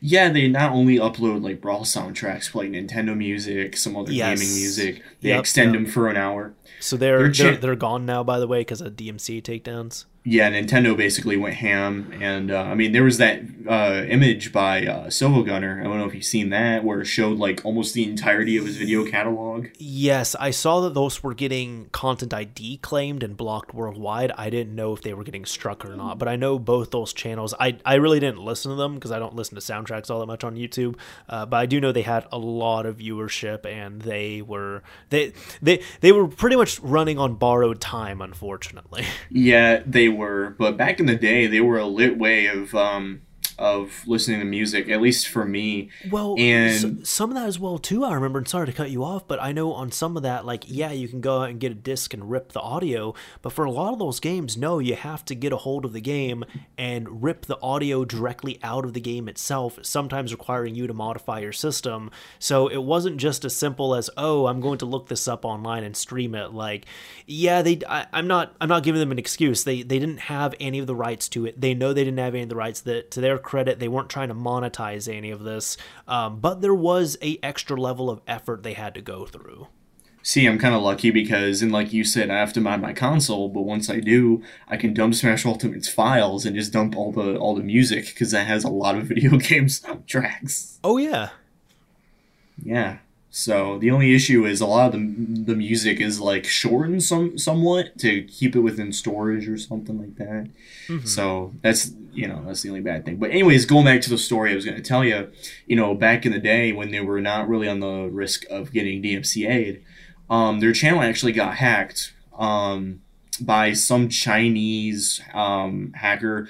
Apparently found the password to the channel. Or got the password, got into it, booted, I think the owner's name was Danitarian, booted him out, like you mentioned with the other channels. However, what happened was, instead of uploading his own stuff, he just monetized the existing music. Oh. Yeah, because none of them were monetized, and he started putting ads on them. Yeah, they were not monetized on purpose. Yes, exactly. And he started making a lot of money. And not only that, but he was using some scripts or something, changing the links to the Brawl custom music website where you could go download the soundtrack for modding games, and using scripts and stuff. And apparently, once they got the channel back, they had to use like some Python scripts or something to come in and like redo some of the video descriptions and stuff. And sure, yeah, it was a hard thing to keep back, but they kept on chugging until Nintendo put the hammer on them. So sure, because yeah, unfortunately, respectfully, none of the content they uploaded was their content. Yes. Yeah. So it was an inevitability, but come on, Nintendo, sell your music on Spotify. Yeah, that's the Pete thing. A lot of people were like complaining about. Everyone was like, "Look, we understand Nintendo's in their rights. They did their own thing. They're allowed to do this." But the reason why people were listening to all these soundtracks on YouTube is because they're not available anywhere else. Exactly. Yeah. But yeah, I've seen this happen with several different YouTubers. There's just been more eyes on it. There was one Arabic gaming YouTuber. He posted on one of the YouTube related subreddits. The exact same thing happened with him. He has over 100,000 subscribers. He downloaded and mind you, I'm sympathetic, but also all these people got into these situations themselves. Yes. This Arabic YouTuber, he downloaded a bad plugin for Audacity. The exact same thing happened. I don't know if he got his channel back, but the same thing with the Twoon thing. There's been, I think, Marco Styles. I think he's been one of the bigger ones. He had like 360,000 subscribers, something like that. Him and another YouTuber, like Aricha Gaming or Urcha Gaming, I believe that's her name.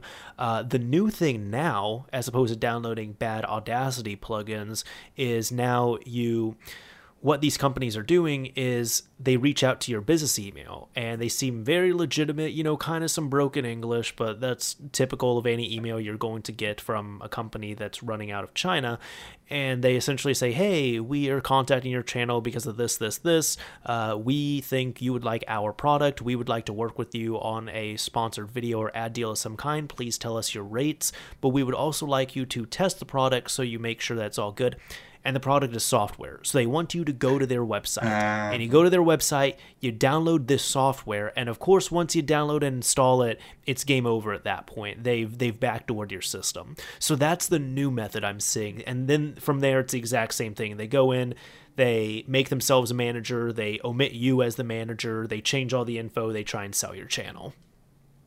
Yeah, no, that's honestly, that's one of the things that you're probably going to see a lot more with YouTube, just because it's becoming more business centric. Mm-hmm. I mean, it's definitely not the same YouTube it was 10 years ago. Oh, no. Yeah.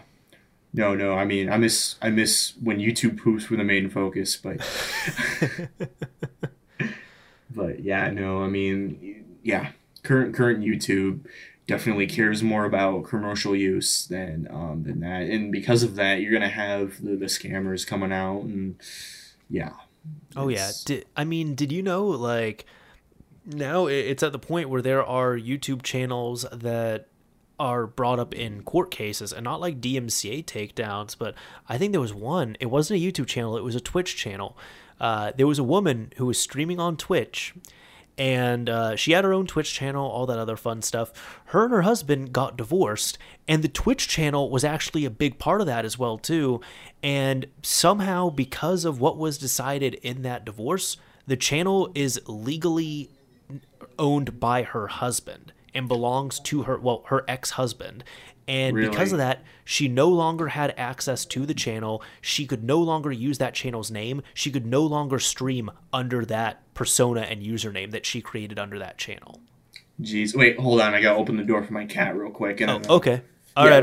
Okay, real quick. Cats are important. Okay, but yeah, no, that is really crazy, because it kind of shows how YouTube is evolving into not just like a, do whatever the fuck you want kind of platform. It's turning into a commercialized a juggernaut almost. Oh yeah, no, and then you have, of course, like, there's businesses who are on YouTube and all that, of course, talk shows that are on YouTube, but then you also have people who are creating businesses out of their channels as well, too, and incorporating that way. So, and what's crazy to me, there's gonna be kids that want to grow up to be a YouTuber, which is just... Dude, that is a reality. I know there's been so many studies recently that have shown that, yeah, you ask elementary schoolers, middle schoolers, I don't think high schoolers really been hit with this, but like, you ask all these kids, hey, what do you want to be when you grow up? And like, the overwhelming winning option now is YouTuber. I mean, there was actually a game on the Switch, like, relating to being it was like a YouTube simulator, and that actually has a lot of sales, and I'm like, oh my god. I should check that out.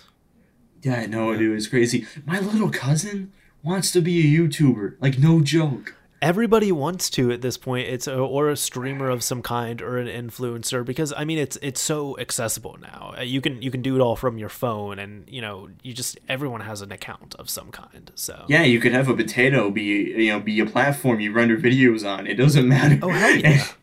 Anymore, man. Like, I don't know. I mean, for me, like I mentioned earlier, I would like to become like a consistent content creator, but I would like to do it as like a side thing.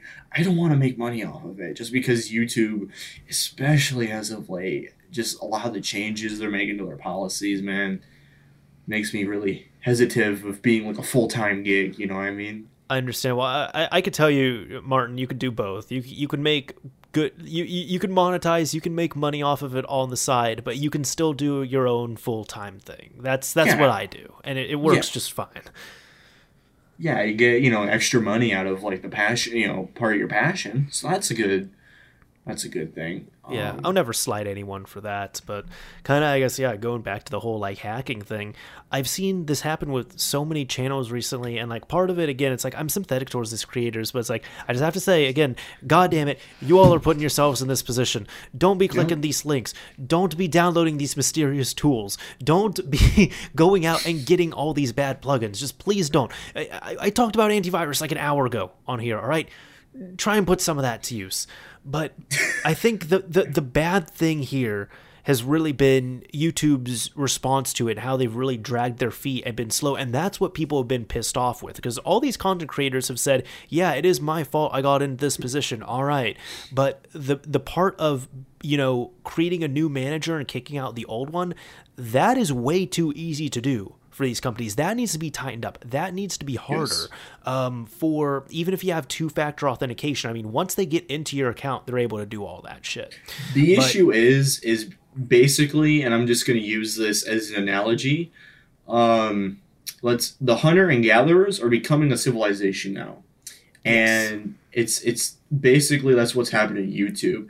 What was once an open platform is now becoming a structurally, monetarily sound place, I guess if you call it that. sure. And I feel like YouTube's infrastructure isn't catching up with it. And there's two reasons. One, it's the current model makes Google a lot of money, and there's no way in their mind they want to change it. And second, I think it's because YouTube doesn't have a strong competitor. That's the biggest issue. hmm So they're kind of just doing their own thing of like, hey, there's a fire on the ship, but it's fine. Yeah, because if they sink, then, well, I mean, they're not going to sink. I mean, realistically, Google has a lot of money they're throwing around. I mean, look at Stadia. I Yeah, mean, yeah. Oh my god, yeah. yeah, yeah, yeah. So yeah, they're not going to let that ship die anytime soon. I mean, if it gets bad to the point where it becomes another MySpace, that's going to be like 20 years from now. I don't think it's going to happen like fast. I don't think so either, because YouTube is just such a staple itself. But yeah, I guess I got kind of coming back to that, like, I guess they're kind of lacking with that, like what security they should be implementing and what should be improved upon. And even on top of that, all right, someone's channel gets stolen. Cool. It shouldn't take 1 month, 2 months, 3 months, never to get it back. That needs to happen a lot sooner. Like somebody, they justify all their information, they show what happened, they provide all that. The support teams need to work faster on that, and it's a little bit ridiculous. And they've been criticized a lot for this too. It's ridiculous that you have to go off the platform and yell on Twitter to get better support on YouTube. Yeah, yeah, that is just so. You know what? We've been using this term a lot, but it's so draconian. Yeah, It really it is. is. It's like me, like going to McDonald's, wanting a sausage McMuffin, get an English McMuffin, and instead of going in and asking the cashier for my receipt, I have to, go in and throw the food at them, and I get my receipt rather than the people who are standing in line and have to wait 3 or 4 months just to get the right thing. You know what I mean? Right. Speaking of that too, I've even on Twitter, I was talking about this a little bit, but this is just one thing that pisses me off with companies in general. And it's not specific ones, big companies and small companies. Like small companies have 1 or 2 people working at them. And yeah, sure, there's not that many people. Okay, I get it. But even the big companies that are reputable, I have this issue with them as well too. I'm one of those people, I will know how the back ends of these companies work. So I'm like, okay, I'm going to go to your website. I'm going to fill in your contact us form. I'm going to do it properly. I'm going to put in this information. All right, cool. A week goes by. I hear nothing. I might try and follow up 1 or 2 times. Nothing from them. I tweet at that company, not even anything rash. I just say, hey, or I'll DM them on Twitter. And Twitter's always the best thing for these companies. But I'll contact them. I'll say, hey, I have this order number. I've been trying to get in contact with you for about a week. What's going on with this issue? Within an hour, they reach back out to me. Not on Twitter, but on that form. And it can't be a coincidence. But it just always pisses me off. I'm like, I'm trying to be nice and go through your channels that you set up for this stuff, but nothing's going on here. I have to go onto another platform and yell at you to get your eyes onto this. Yeah, the only thing I can think of is maybe out in the open, they're more pressure to answer back rather than... Oh, they 100%, yes. Yes. Yeah, I mean, if you're in an email, private email, then companies don't, they could care less rather than being out in social media where their branding is very important. So. For sure. Yeah, and man. I mean, even on Twitter, I don't have, I'm not a verified account. I don't have tons of clout or anything, but it's just anybody can complain on there about this. And I think their worst thing is all these companies, they don't want a complaint to go viral because that's happened countless times. But I still just hate that I'm like, I'm trying to be nice and play nice and go through the channels that you have set up for this process and you're ignoring me. Yeah, it's crazy, man. Yeah. Yeah, another thing too, and I kind of want to bring this up, is that for a lot of people who are on YouTube, YouTube is effectively their boss. And the issue with management is that you need transparency in order to fully do your job. If you don't have transparency, and if things are changing, 3 or 4 times a day, then your structure is going to fall apart. Mm-hmm. That's the unfortunate part. And I really think YouTube needs to increase its transparency because it has people who are working for it, essentially, that they seem like they don't care about. So, I don't know. It's my take.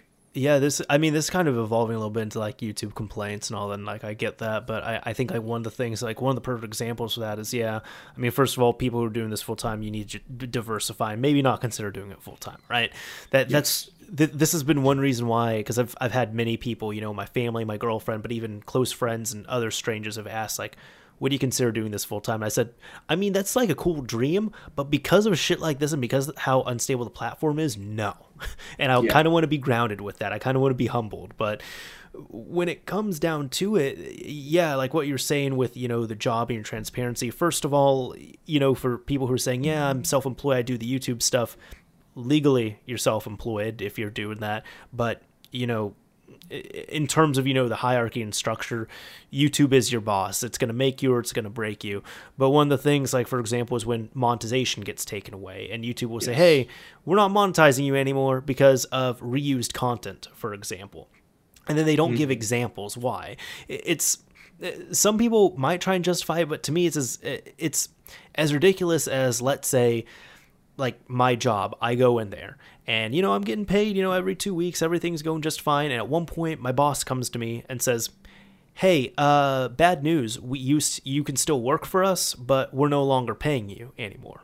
And I ask why. And they say, well, because you're using a phrase a few too many times. And I ask, what phrase is that? What can I improve on? They're like, nope, sorry, we're not going to pay you. In 30 days, we'll reassess the situation, but you're still working for us. And that's how ridiculous it is at that point. You're really not given that context. So it's like, okay, what am I supposed to do? Am I supposed to start judging my English, what I'm saying? Am I supposed to completely act differently from what I'm doing? Am I just supposed to become a mute for the next 30 days and then reassess this with you and then I'm okay? Like, what's going on with that? Yep, exactly. If you're going to, not pay someone because they made a little issue, tell them the issue. And if you're still going to fire them, at least they'll know what not to try to do next time they go into a different company. And that is another situation as well, too, where the bigger YouTubers, the ones who have, several 100,000 subscribers, even millions, when that happens, they go onto Twitter, they complain about it. Within 8 hours, Team YouTube will eventually come back and be like, oh, sorry, we actually looked at this again and we re-reviewed your situation. This was actually just a mistake. Our bad. You have monetization again. Yeah, exactly. And it seems like, it's like you said, it's for people who have a lot of monetization, a lot of subscribers, and then the little guys, they're not getting the help that they need, Sure. even though they bring in a lot of money for YouTube in general Hmm. too. So yeah, no man, it's crazy, and kind of going back to, I guess, being a YouTube, full time. One of the reasons why I probably wouldn't do that is because, like, when I worked for Source Gaming, what kind of got a little, I guess, under my skin was that the was like you have to deal with a lot of like social media stuff, Sure. and for me, there's like a lot of negativity, and it can actually take a toll on you, Oh and yeah, that 100%. Yeah. and dude, like it was kind of a first kind of experience for me. Like I'm fine with it now because I've been exposed to it too much, I guess. But like now, like back then, it was just hard for me. And then once I quit, I was like, you know, I don't care about that anymore. But it's kind of nice because I'm not dealing with people not getting what I'm saying or trying to twist the words I'm saying. You know what I mean? Like that's Hmm. just and social media is like the modern day cigarette, I It feel is. like. It really is. Yeah, you still get those same dopamine rushes and everything. And Yep. part of it as well too is you kind of have to take a little bit of a. You have to build a barrier, I can say, and kind of set up boundaries and rules and such. One of the things that I've actually done this year that's really helped me out, I was addicted to comments. Loved always looking at comments, but there were times I was just constantly refreshing the comments page. I haven't spoken publicly about this, but what I do now is, I'm pretty sure I haven't. Yeah, what I do now, point is I used to, pride, and I still do this. Like I used to pride myself on, being the person. I read the comments, I'll react to them, I'll reply, and people really do enjoy that, because it shows, you're not just throwing your videos out to pasture and then ignoring your audience. But Yes. and I take that to heart. But one thing is, I now have days where I don't look at comments at all. Good. So it might not even be like a lot of it was like, oh, well, what's gonna happen? What's gonna happen? What's gonna happen if I do this? And I just tried it one day, not looking at comments. It was extremely hard to do. And the next day I went in, I reviewed, and there was really nothing that was damning. Nothing bad was happening, etc. That's not to say that never ever happens. But point is, I was kind of making a bigger deal of it in my head than it had to be. So when it came down to it, like what I do now is I like if you leave a comment on my video, I'll look at it. I might respond to it. I might react to it. I will still see it though, but I might see it later because now, like throughout the week, there will be times where for a day or two, I won't look at comments at all. And then what I do is the days I do, I will set it so it's like, okay, I'm only going to look at them twice a day. And that's when I go through and I go through, my comments held for review, my comments that were spam, my comments that were published, and, I'll react or read or what have you. So I still see everything just at a later date. But even because of that, because I now like broke the cycle and I'm not constantly refreshing, for example, I might only spend 15 minutes that day. If it's a comment day, I'll only spend 15 minutes in the comment section and I've seen everything I needed to. I got my work done. Good. I mean, that's always good. I mean, it's always good to take a break and kind of, reevaluate what's going on rather than just focusing on like the comments people are making. And, I mean, like I've done that. Like basically, I'm trying to take a lot of social media breaks recently. And I Yeah. think there was one day I didn't go on social media at all, and it helped me quite a lot. But the funny part is, and I mentioned this earlier, I have the strangest stuff happen to me. Like if I were to sit down, I would still get hit by a pole. That still affects me because like with social media, because like I would take. So what was it? 2 weeks ago, I tried to take a 1 week break from social media straight. Right. Hmm. Literally, I checked my. The only thing I wasn't taking a break of was YouTube, and because I like watching the videos, I just wasn't gonna comment on anything.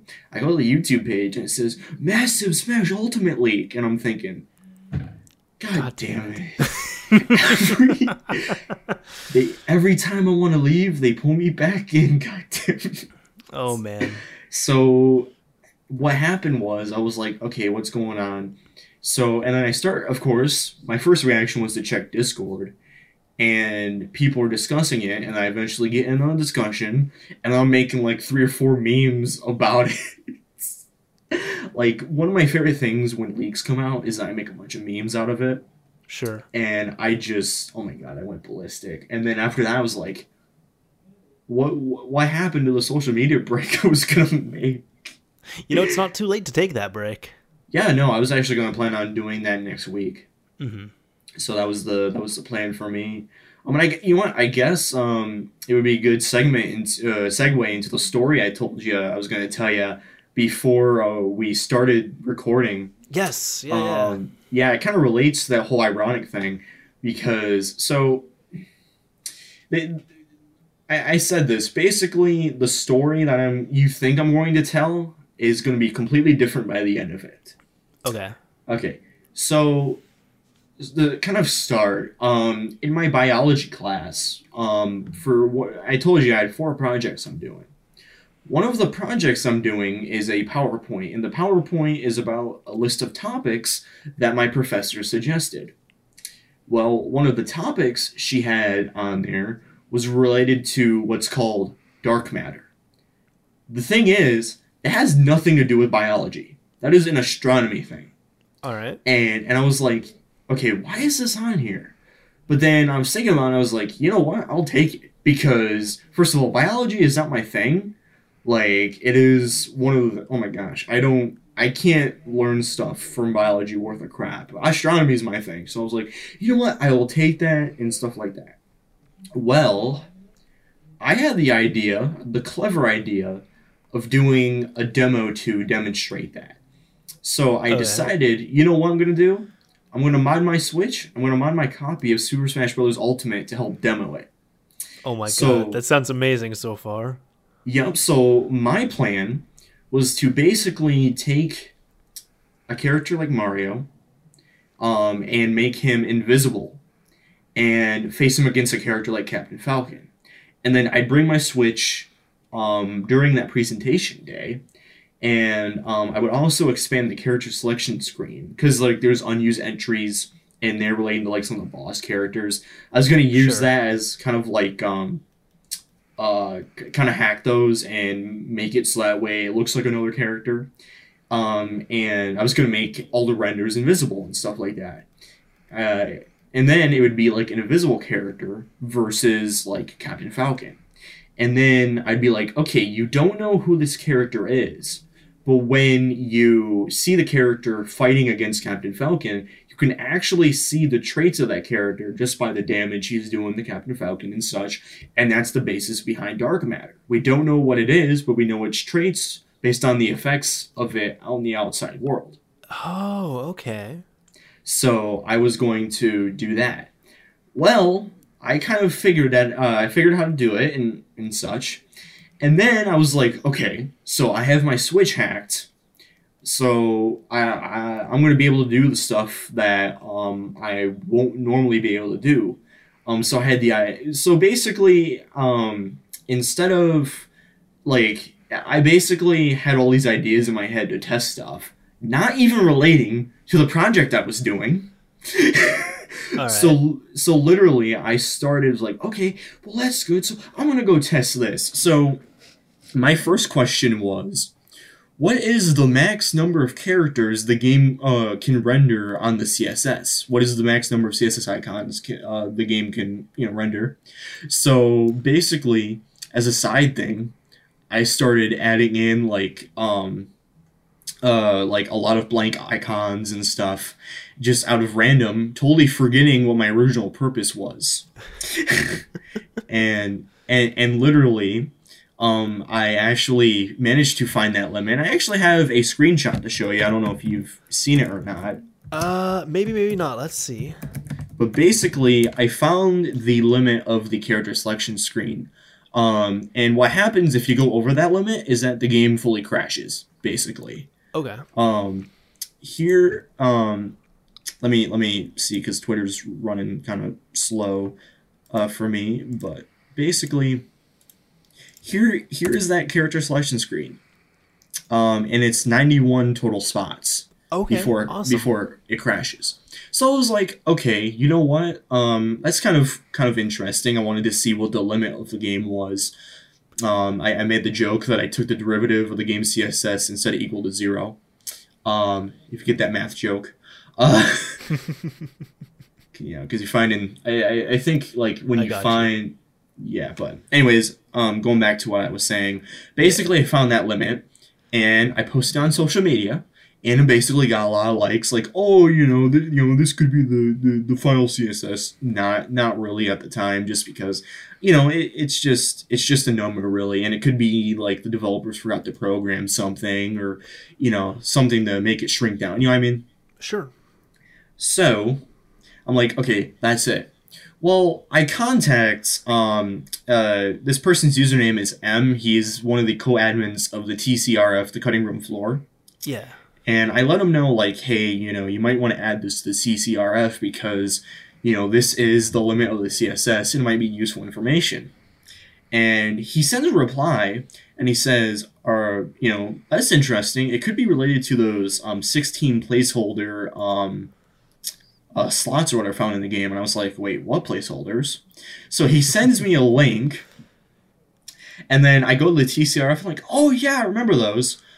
Basically, at the beginning of the year, there were some placeholder entries that were data mined from the game from the World of Light files. Um, Basically, in those files, it showed param entries for each of the characters, and then below all of that was like 16 entries that had like void in them and stuff like that. Sure. So I was like, okay, well, that's interesting, they're probably not related. But then I took a picture of the CSS and I kind of blew it up on my monitor. For some reason, I had like this 1,000-yard stare because I was just thinking about it and just thinking about it more and more. And literally, I counted up the CSS icons from Incineroar onwards, like starting with Piranha Plant, if you look at the CSS. And I Sure. counted them from there to the CSS icon next to me, Brawler. Hmm. And it turns out that amount is 16. All right. So basically, my first thought was, you goddamn bastards. You goddamn bastards. My reaction was like, okay, this can't. It's possible. It's a coincidence, but like, to me, it was something that was intentionally implemented by the developers. Just because like that is a number that you would think, like, I don't know. It just, yeah, that clicked for me. And that led me to like kind of like figuring out like some stuff. And yeah, no, that's basically what happened. It turned from me doing a biology project to figuring out this. That's amazing. I love how Yeah, that works sometimes. yeah, no man, like, oh my god, dude, it's crazy. Like I just kind of crossed paths with that. I was like, man, this is kind of crazy, and it kind of leads me to think that maybe this limit was intentional, only because, at least in planning, only because they don't want to program everything, but also that, like, yeah, I don't think we're gonna get that many characters, but like I just think that that limit might have been intentional and stuff, like, what I mean. Sure. Just, dude, it's crazy how, At like, least we know now. That's cool. yeah, yeah, no man, that was basically my week, like going from something about a project to this out of randomness. And this is So and yeah, I'm looking at your tweet. This was 3 days ago. Awesome. yeah, it Yeah, was. quite new. Good to It know. is. Yeah. So I'm winding down, of course, but this is one thing I always ask my guests before they get off here, and I always even discuss it myself. But I guess I'll ask you here: what games are you playing right now? Well, obviously one of them is Smash Ultimate, Of as course, we of were course. talking about. Although I haven't really been playing as much because I haven't had really the time to. But another thing I've been playing quite a lot is the e-reader levels from Super Mario Advance 4. Oh, okay. I never played those. I had an e-reader and everything growing up, but I never played those levels. I'm gonna be honest, like I actually got those levels from the Virtual Console version on the Wii U. Mm-hmm. They actually so surprising trivia about that game. The E-Raider levels weren't like baked into the game itself. They were legit DLC for the game. Mm-hmm. They were actually stored in the save data when you scanned them in. So like it was kind of a prelude to some of the DLC Nintendo does now, which is kind of amazing. But because of that, you couldn't just use a simple cheat device. I originally thought you could.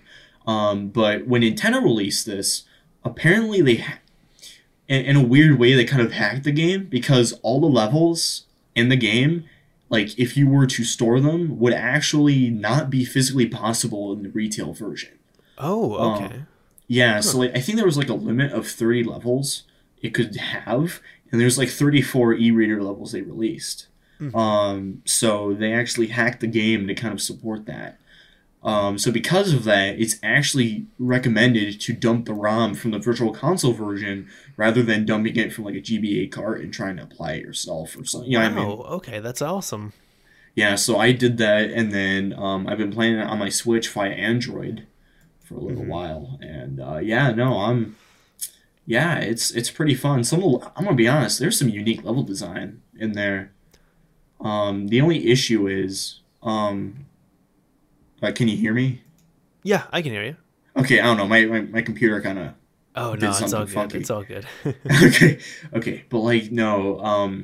The weird part about it is that Super Mario Bros. 3, unlike other games, has no checkpoints, and these levels are like kind of longer than the traditional Super Mario Bros. 3 level, Hmm. so there's more risk involved. Gotcha. I did not know. Yeah, I know almost nothing about these levels. Yeah, no, some of them weren't even localized. The Wii U version was the first time they localized them, so Hmm. yeah, but Right yeah, on. no, I've been playing that, and yeah, no, I mean that's pretty much it for me. I've been playing very few games recently, but I've just been hammering out that game, and yeah, Gotcha. I guess this stuff I've been playing, I actually, funny enough, I've been playing more than usual. I've just been, now explicitly making the time for it, more so forcing myself less TV movie binging, more game playing, because it even got to a point where I was kind of just like, I really don't like that I'm not playing games right now. I still do, but I just I could use that time for something more interactive and such. Which games are kind of my interactive thing that I'll do, just like something with my hands and thinking, and my yeah, eyes all over the TV as opposed to just watching a show. So some of the games I've played, at least the ones I've beat this month, I ended up never thought I'd buy a game like this. This is another game that was published by Radalaika Games, and I don't remember if I spoke about this in last month's episode. But in short, they are a publisher that I've been liking recently. They've been putting some of their titles on the Switch for like $3, $4, $5. Um, but I ended up picking up a football game. That's the name of this game. And it's like, I looked it up. It was $4 when it went up on the eShop, and you can beat it within an hour. But I looked at the description of it, and it seemed interesting to me, and I don't really want to spoil it too much for anybody who might want to check it out. But it starts off, I think you're in, I want to say it takes place in the 80s or so, and you're a high school, like you're a high school football player, and you're a senior, and your goal is, you wake. It's a point and click game as well too, mm-hmm. and nice like pixel art and everything. But point is, you wake up in your room, you're getting over a hangover, and you have to meet your girlfriend at the game, and that's about all the context you have. And it's just, they don't spoon feed everything to you. I actually beat this game twice. I beat it like one day, and then I had to look it up, and beat it the next day, and then I had to look it up further just to kind of like fill some of the holes and such. Mm-hmm. So it's cool because it's one of those games where it will give you the story, but they also want you to create your own story out of it to fill in the gaps. So that's what I've liked about it. It's one of those experiences I haven't had in a while, and it was short enough that I got to check it out. Well, that's cool. Yeah, that was really interesting. I'm playing The Witcher 3 right now on Switch, of course. Just finished up another visual novel, Root Letter, which I had heard this was one of the best visual novel games on the Vita, and it was okay. Unfortunately, it was just okay. Like, I've liked visual novels. I've been playing them recently, and I had said that this was like the best technical one I'd played. Like, it ran real smooth at full 60 frames a second. There was plenty of animation on the screen, so you don't get bored playing through it. The menu system is really nice. These seem like very basic things to compliment, but it's just when you're talking about a visual novel where the whole goal of it is just reading, those really do help out over the course of those hours. But the problem is with this compared to the other ones I've played, I played through it once and I was like, okay, there's 4 more endings. I don't care to get them. That just honestly, games with multiple endings, I have no intentions of just getting that unless you get like something extra. Mm-hmm. Unless there's something compelling. Like Sure. to me, if there's like post game content, then I'll probably do it.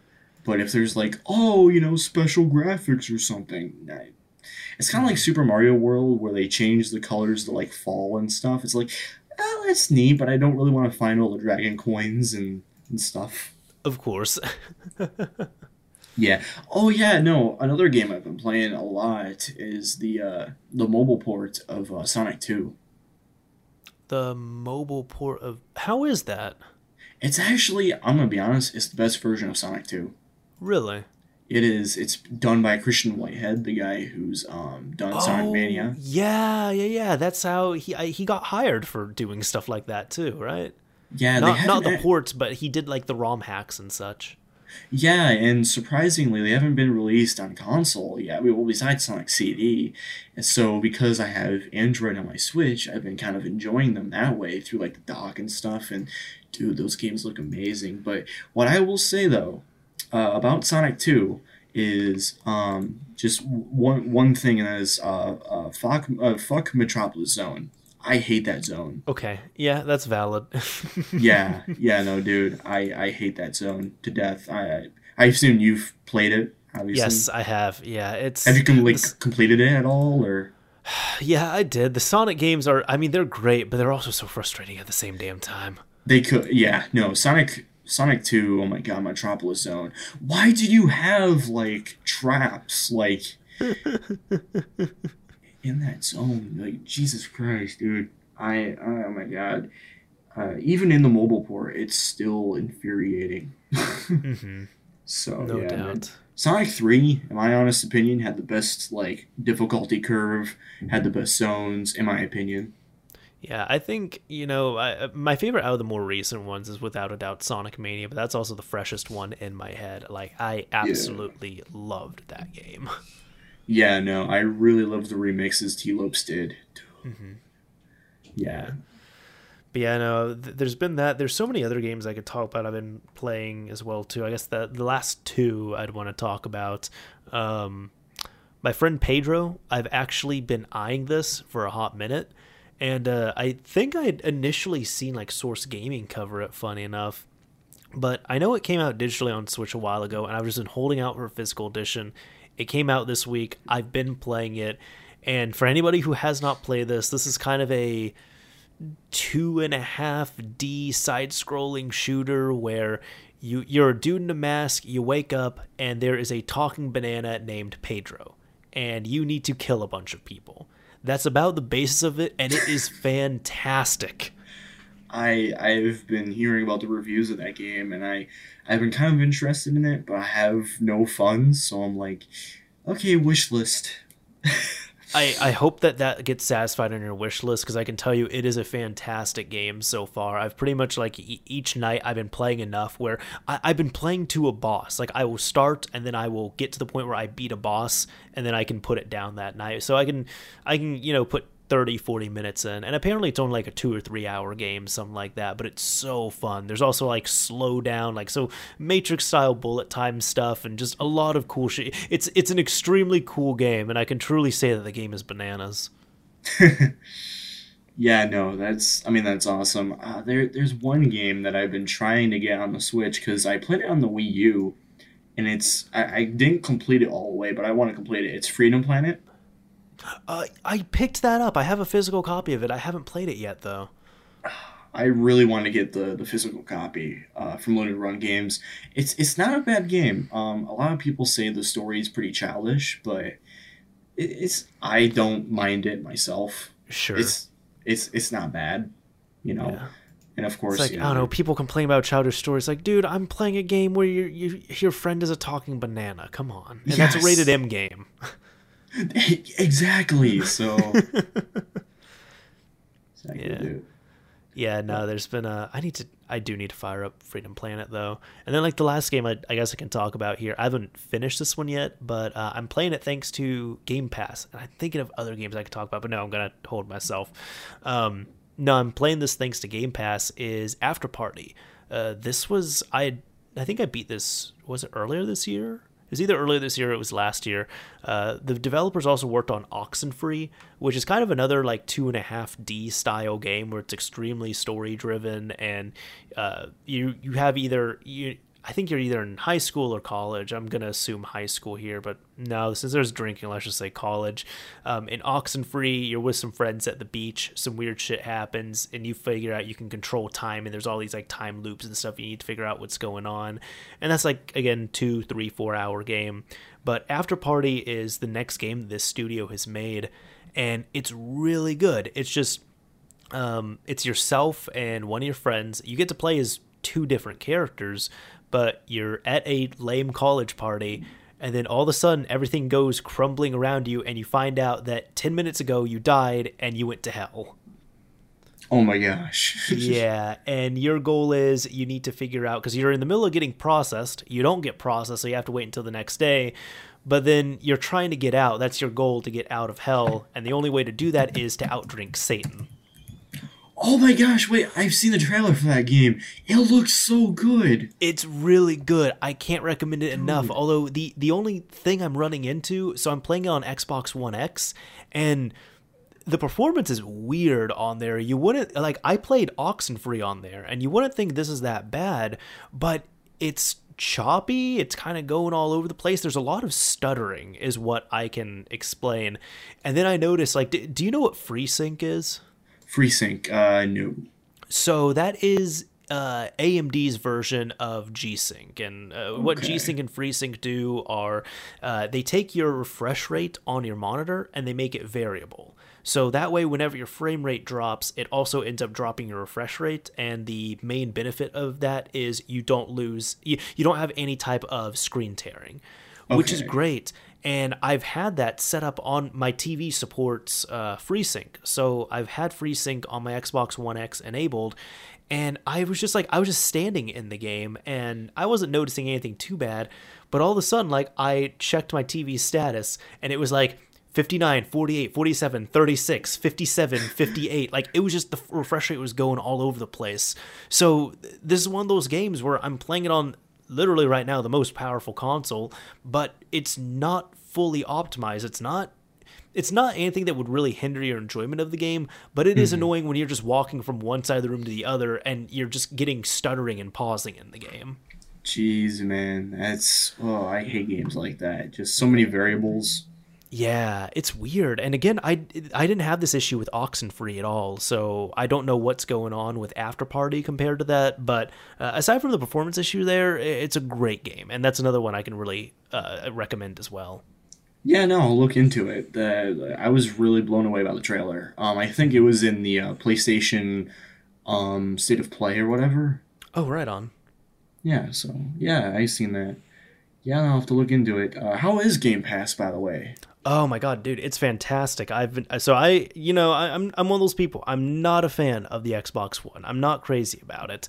And technically Game Pass isn't Xbox exclusive, it's also on PC, but it has gotten me to use my Xbox One more. It's really great how I can just go to Game Pass. And another game I'm playing, I'm not going to talk about my thoughts on it yet, but The Outer Worlds. I was like, oh, this game looks really cool. Oh, it's out on Game Pass day one. Sure, I'll just download it. I'll put it like this. It feels like when Netflix was truly awesome, like $8 a month to stream, and it had everything on there. It's like that, but with video games. There are games that go off of Game Pass, but all the Microsoft stuff is going to get on there. So Gears 5, the Halo games, all their future stuff will get on there as well too.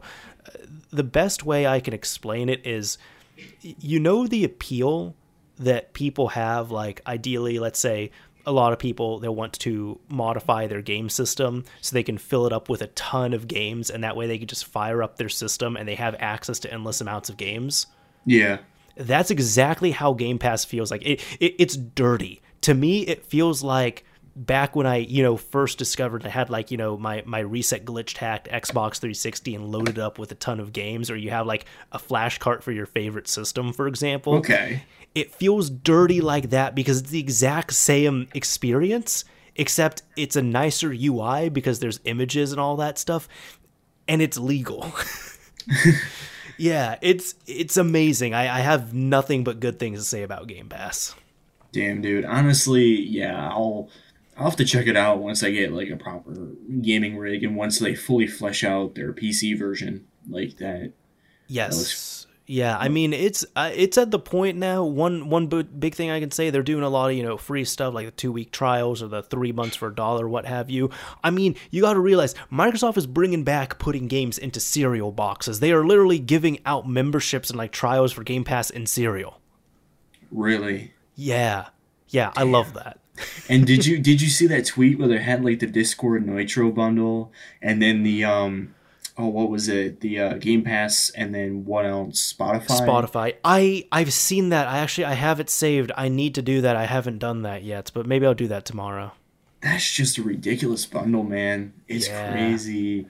Yeah, because the thing is, they want to just hook people in. They want, they're trying to get the hardware out there because they're still trying to push the Xbox hardware, and they want people to get on that service. And then once you have Game Pass for 3 months, a lot of people are not going to quit. At that point, they're going to be like, wow, I got like hundreds of dollars worth of value out of this. So yeah, I'll gladly pay $15 a month. Oh yeah, definitely. And what I'm actually kind of hoping for is that, I mean, I think they said it in their London conference or whatever they had here, was it yesterday? Yeah. They said that they want xCloud to factor into Game Pass somehow. And it kind of makes me hope, and there was rumors about this earlier this year, of them maybe bringing Game Pass to Switch and using xCloud for the heavier titles. Yeah, and maybe even I'd heard that, and I was also hearing like for the non-heavy titles, like something like, let's say, this actually just came out, like new Super Lucky's Tale, for example. If that's available, it is available in Game Pass, to my knowledge. Pretty sure. So if you can access that in Game Pass, hey, you can play it through the Switch natively through Game Pass. Yeah. Xbox Live is on the Switch in some capacity. That's insane to me. That is insane. Have they added Xbox Live support to Cuphead yet, or any of their games? Because that I don't know. I don't have any of those like Microsoft based titles. And I know Cuphead, yeah. Okay, look, we've been here for over 2 hours. All right, if you're going to criticize the podcast at this point, you should have done it earlier. I know that Cuphead is not a first party Microsoft title, but it's very much pushed by Microsoft. Yeah. They said they were going to add Xbox Live support at some point. I just don't know if it's been added at all, because I have the game and I haven't had any updates for it recently. So I don't know. Maybe it's kind of making me a little suspicious, because like, why are they waiting so long to do that? I think maybe they're just trying to wait for like the perfect rollout and perfect way to do it, and these things will take time as well too. Nintendo has been very slow, good or bad depending on how it is. They've been very slow to add additional things. Like for example, I think the first, people running Netflix on Switch, we still don't have it. The first app we get, which is months and months and months into its life cycle, is Hulu. So we get that. We get some random comic book reader. We have YouTube, which is cool. But aside from that, there's really like nothing else multimedia wise on the Switch. Yeah, exactly. I laugh because it's like, why? Like, why Nintendo?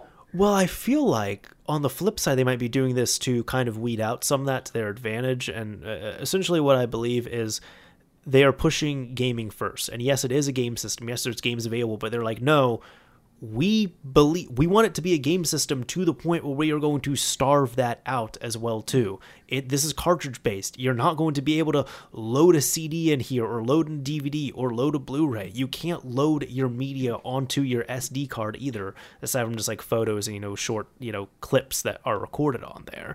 But they're just like, look, we are going to make this and push it to be a game system to the point where it's like, yeah, we really don't want to. We don't want this to be Netflix machine, Plex machine, Kodi machine. I'm not even talking about like piracy or anti-piracy. It's just like I feel like they're doing that on purpose. So they're just like, no, your first and foremost thing, if you're going to pick up the Switch, you're not picking it up to have it be a YouTube player. You're not picking that up to have it be an internet browser. You're picking it up to play a damn game. Or you can believe the conspiracy theory that Hulu paid them hush money to only have Hulu on the Switch. Yeah, that could certainly be a thing as well, too. Yeah, but no, I see your explanation as more likely, even though the conspiracy theory is more fun to believe, honestly. Yeah, no, I think I could see, yeah, I think Nintendo might be pushing the Switch as more of a gaming-centric thing. But I don't know, some of the decisions they've been making is just so weird, especially relating to their online service. Like how it's, I guess how like OG Xbox Live seems to be more feature rich than what we have right now. OG Xbox Live functions better than Nintendo's online. Yeah. Microsoft got it right 20 years ago. Exactly. PCs had it right even before that too. Jesus. Yeah, no, dude, it's crazy. The fact that I even have to mod my Switch just to play some retro titles too is just like, you would think they would have. They're not obligated to do this. They can do whatever they want. I understand, but like when the Wii U has a better like virtual console catalog than the Switch. Yes. Hell, but go ahead. At the same time, I was gonna say, what has the better online gaming setup, the Wii U or the Switch? Because both are kind of bad. I'm going to be honest. I actually think the Wii U's better. And that was bad. It was. At least it didn't have me use a smartphone to do voice chat. Yeah, I'm one of those people, like, I really don't play online, but when I saw that stuff, I was like, nope, that's it. I'm done. I'm not trying to prioritize multiplayer games on Switch. So I remember I talked with some people on my Discord once about it, and one person was like, okay, so you're saying if the multiplayer setup wasn't that good, you're not going to use it? I'm like, yeah, exactly. Like, it's not hurting me that I'm not playing multiplayer, but if they're going to make it that stupid that I need a whole other device to access this properly, I'm like, no, I'm just not going to go through with it. I mean, at least with the Wii U, you had the Wii U gamepad, and that came with the console. Yes. Yes. I mean, okay, granted, most people have smartphones nowadays. I mean, it's kind of the way of the world, but still, I mean, it'd be better just to use Discord, honestly. Do you not have phones? Exactly. Oh, boy. Yeah, it's crazy, man. Well, what's also crazy, too, is that third-party developers are actually implementing native voice chat. And I heard about that. What game was that in? Fortnite actually has that. Okay. And like some other games too, but like Nintendo feels like the stingy grandpa who feels like doing something more complicated is better than using something that they, you know what I mean? Yeah, no, I know exactly what you mean.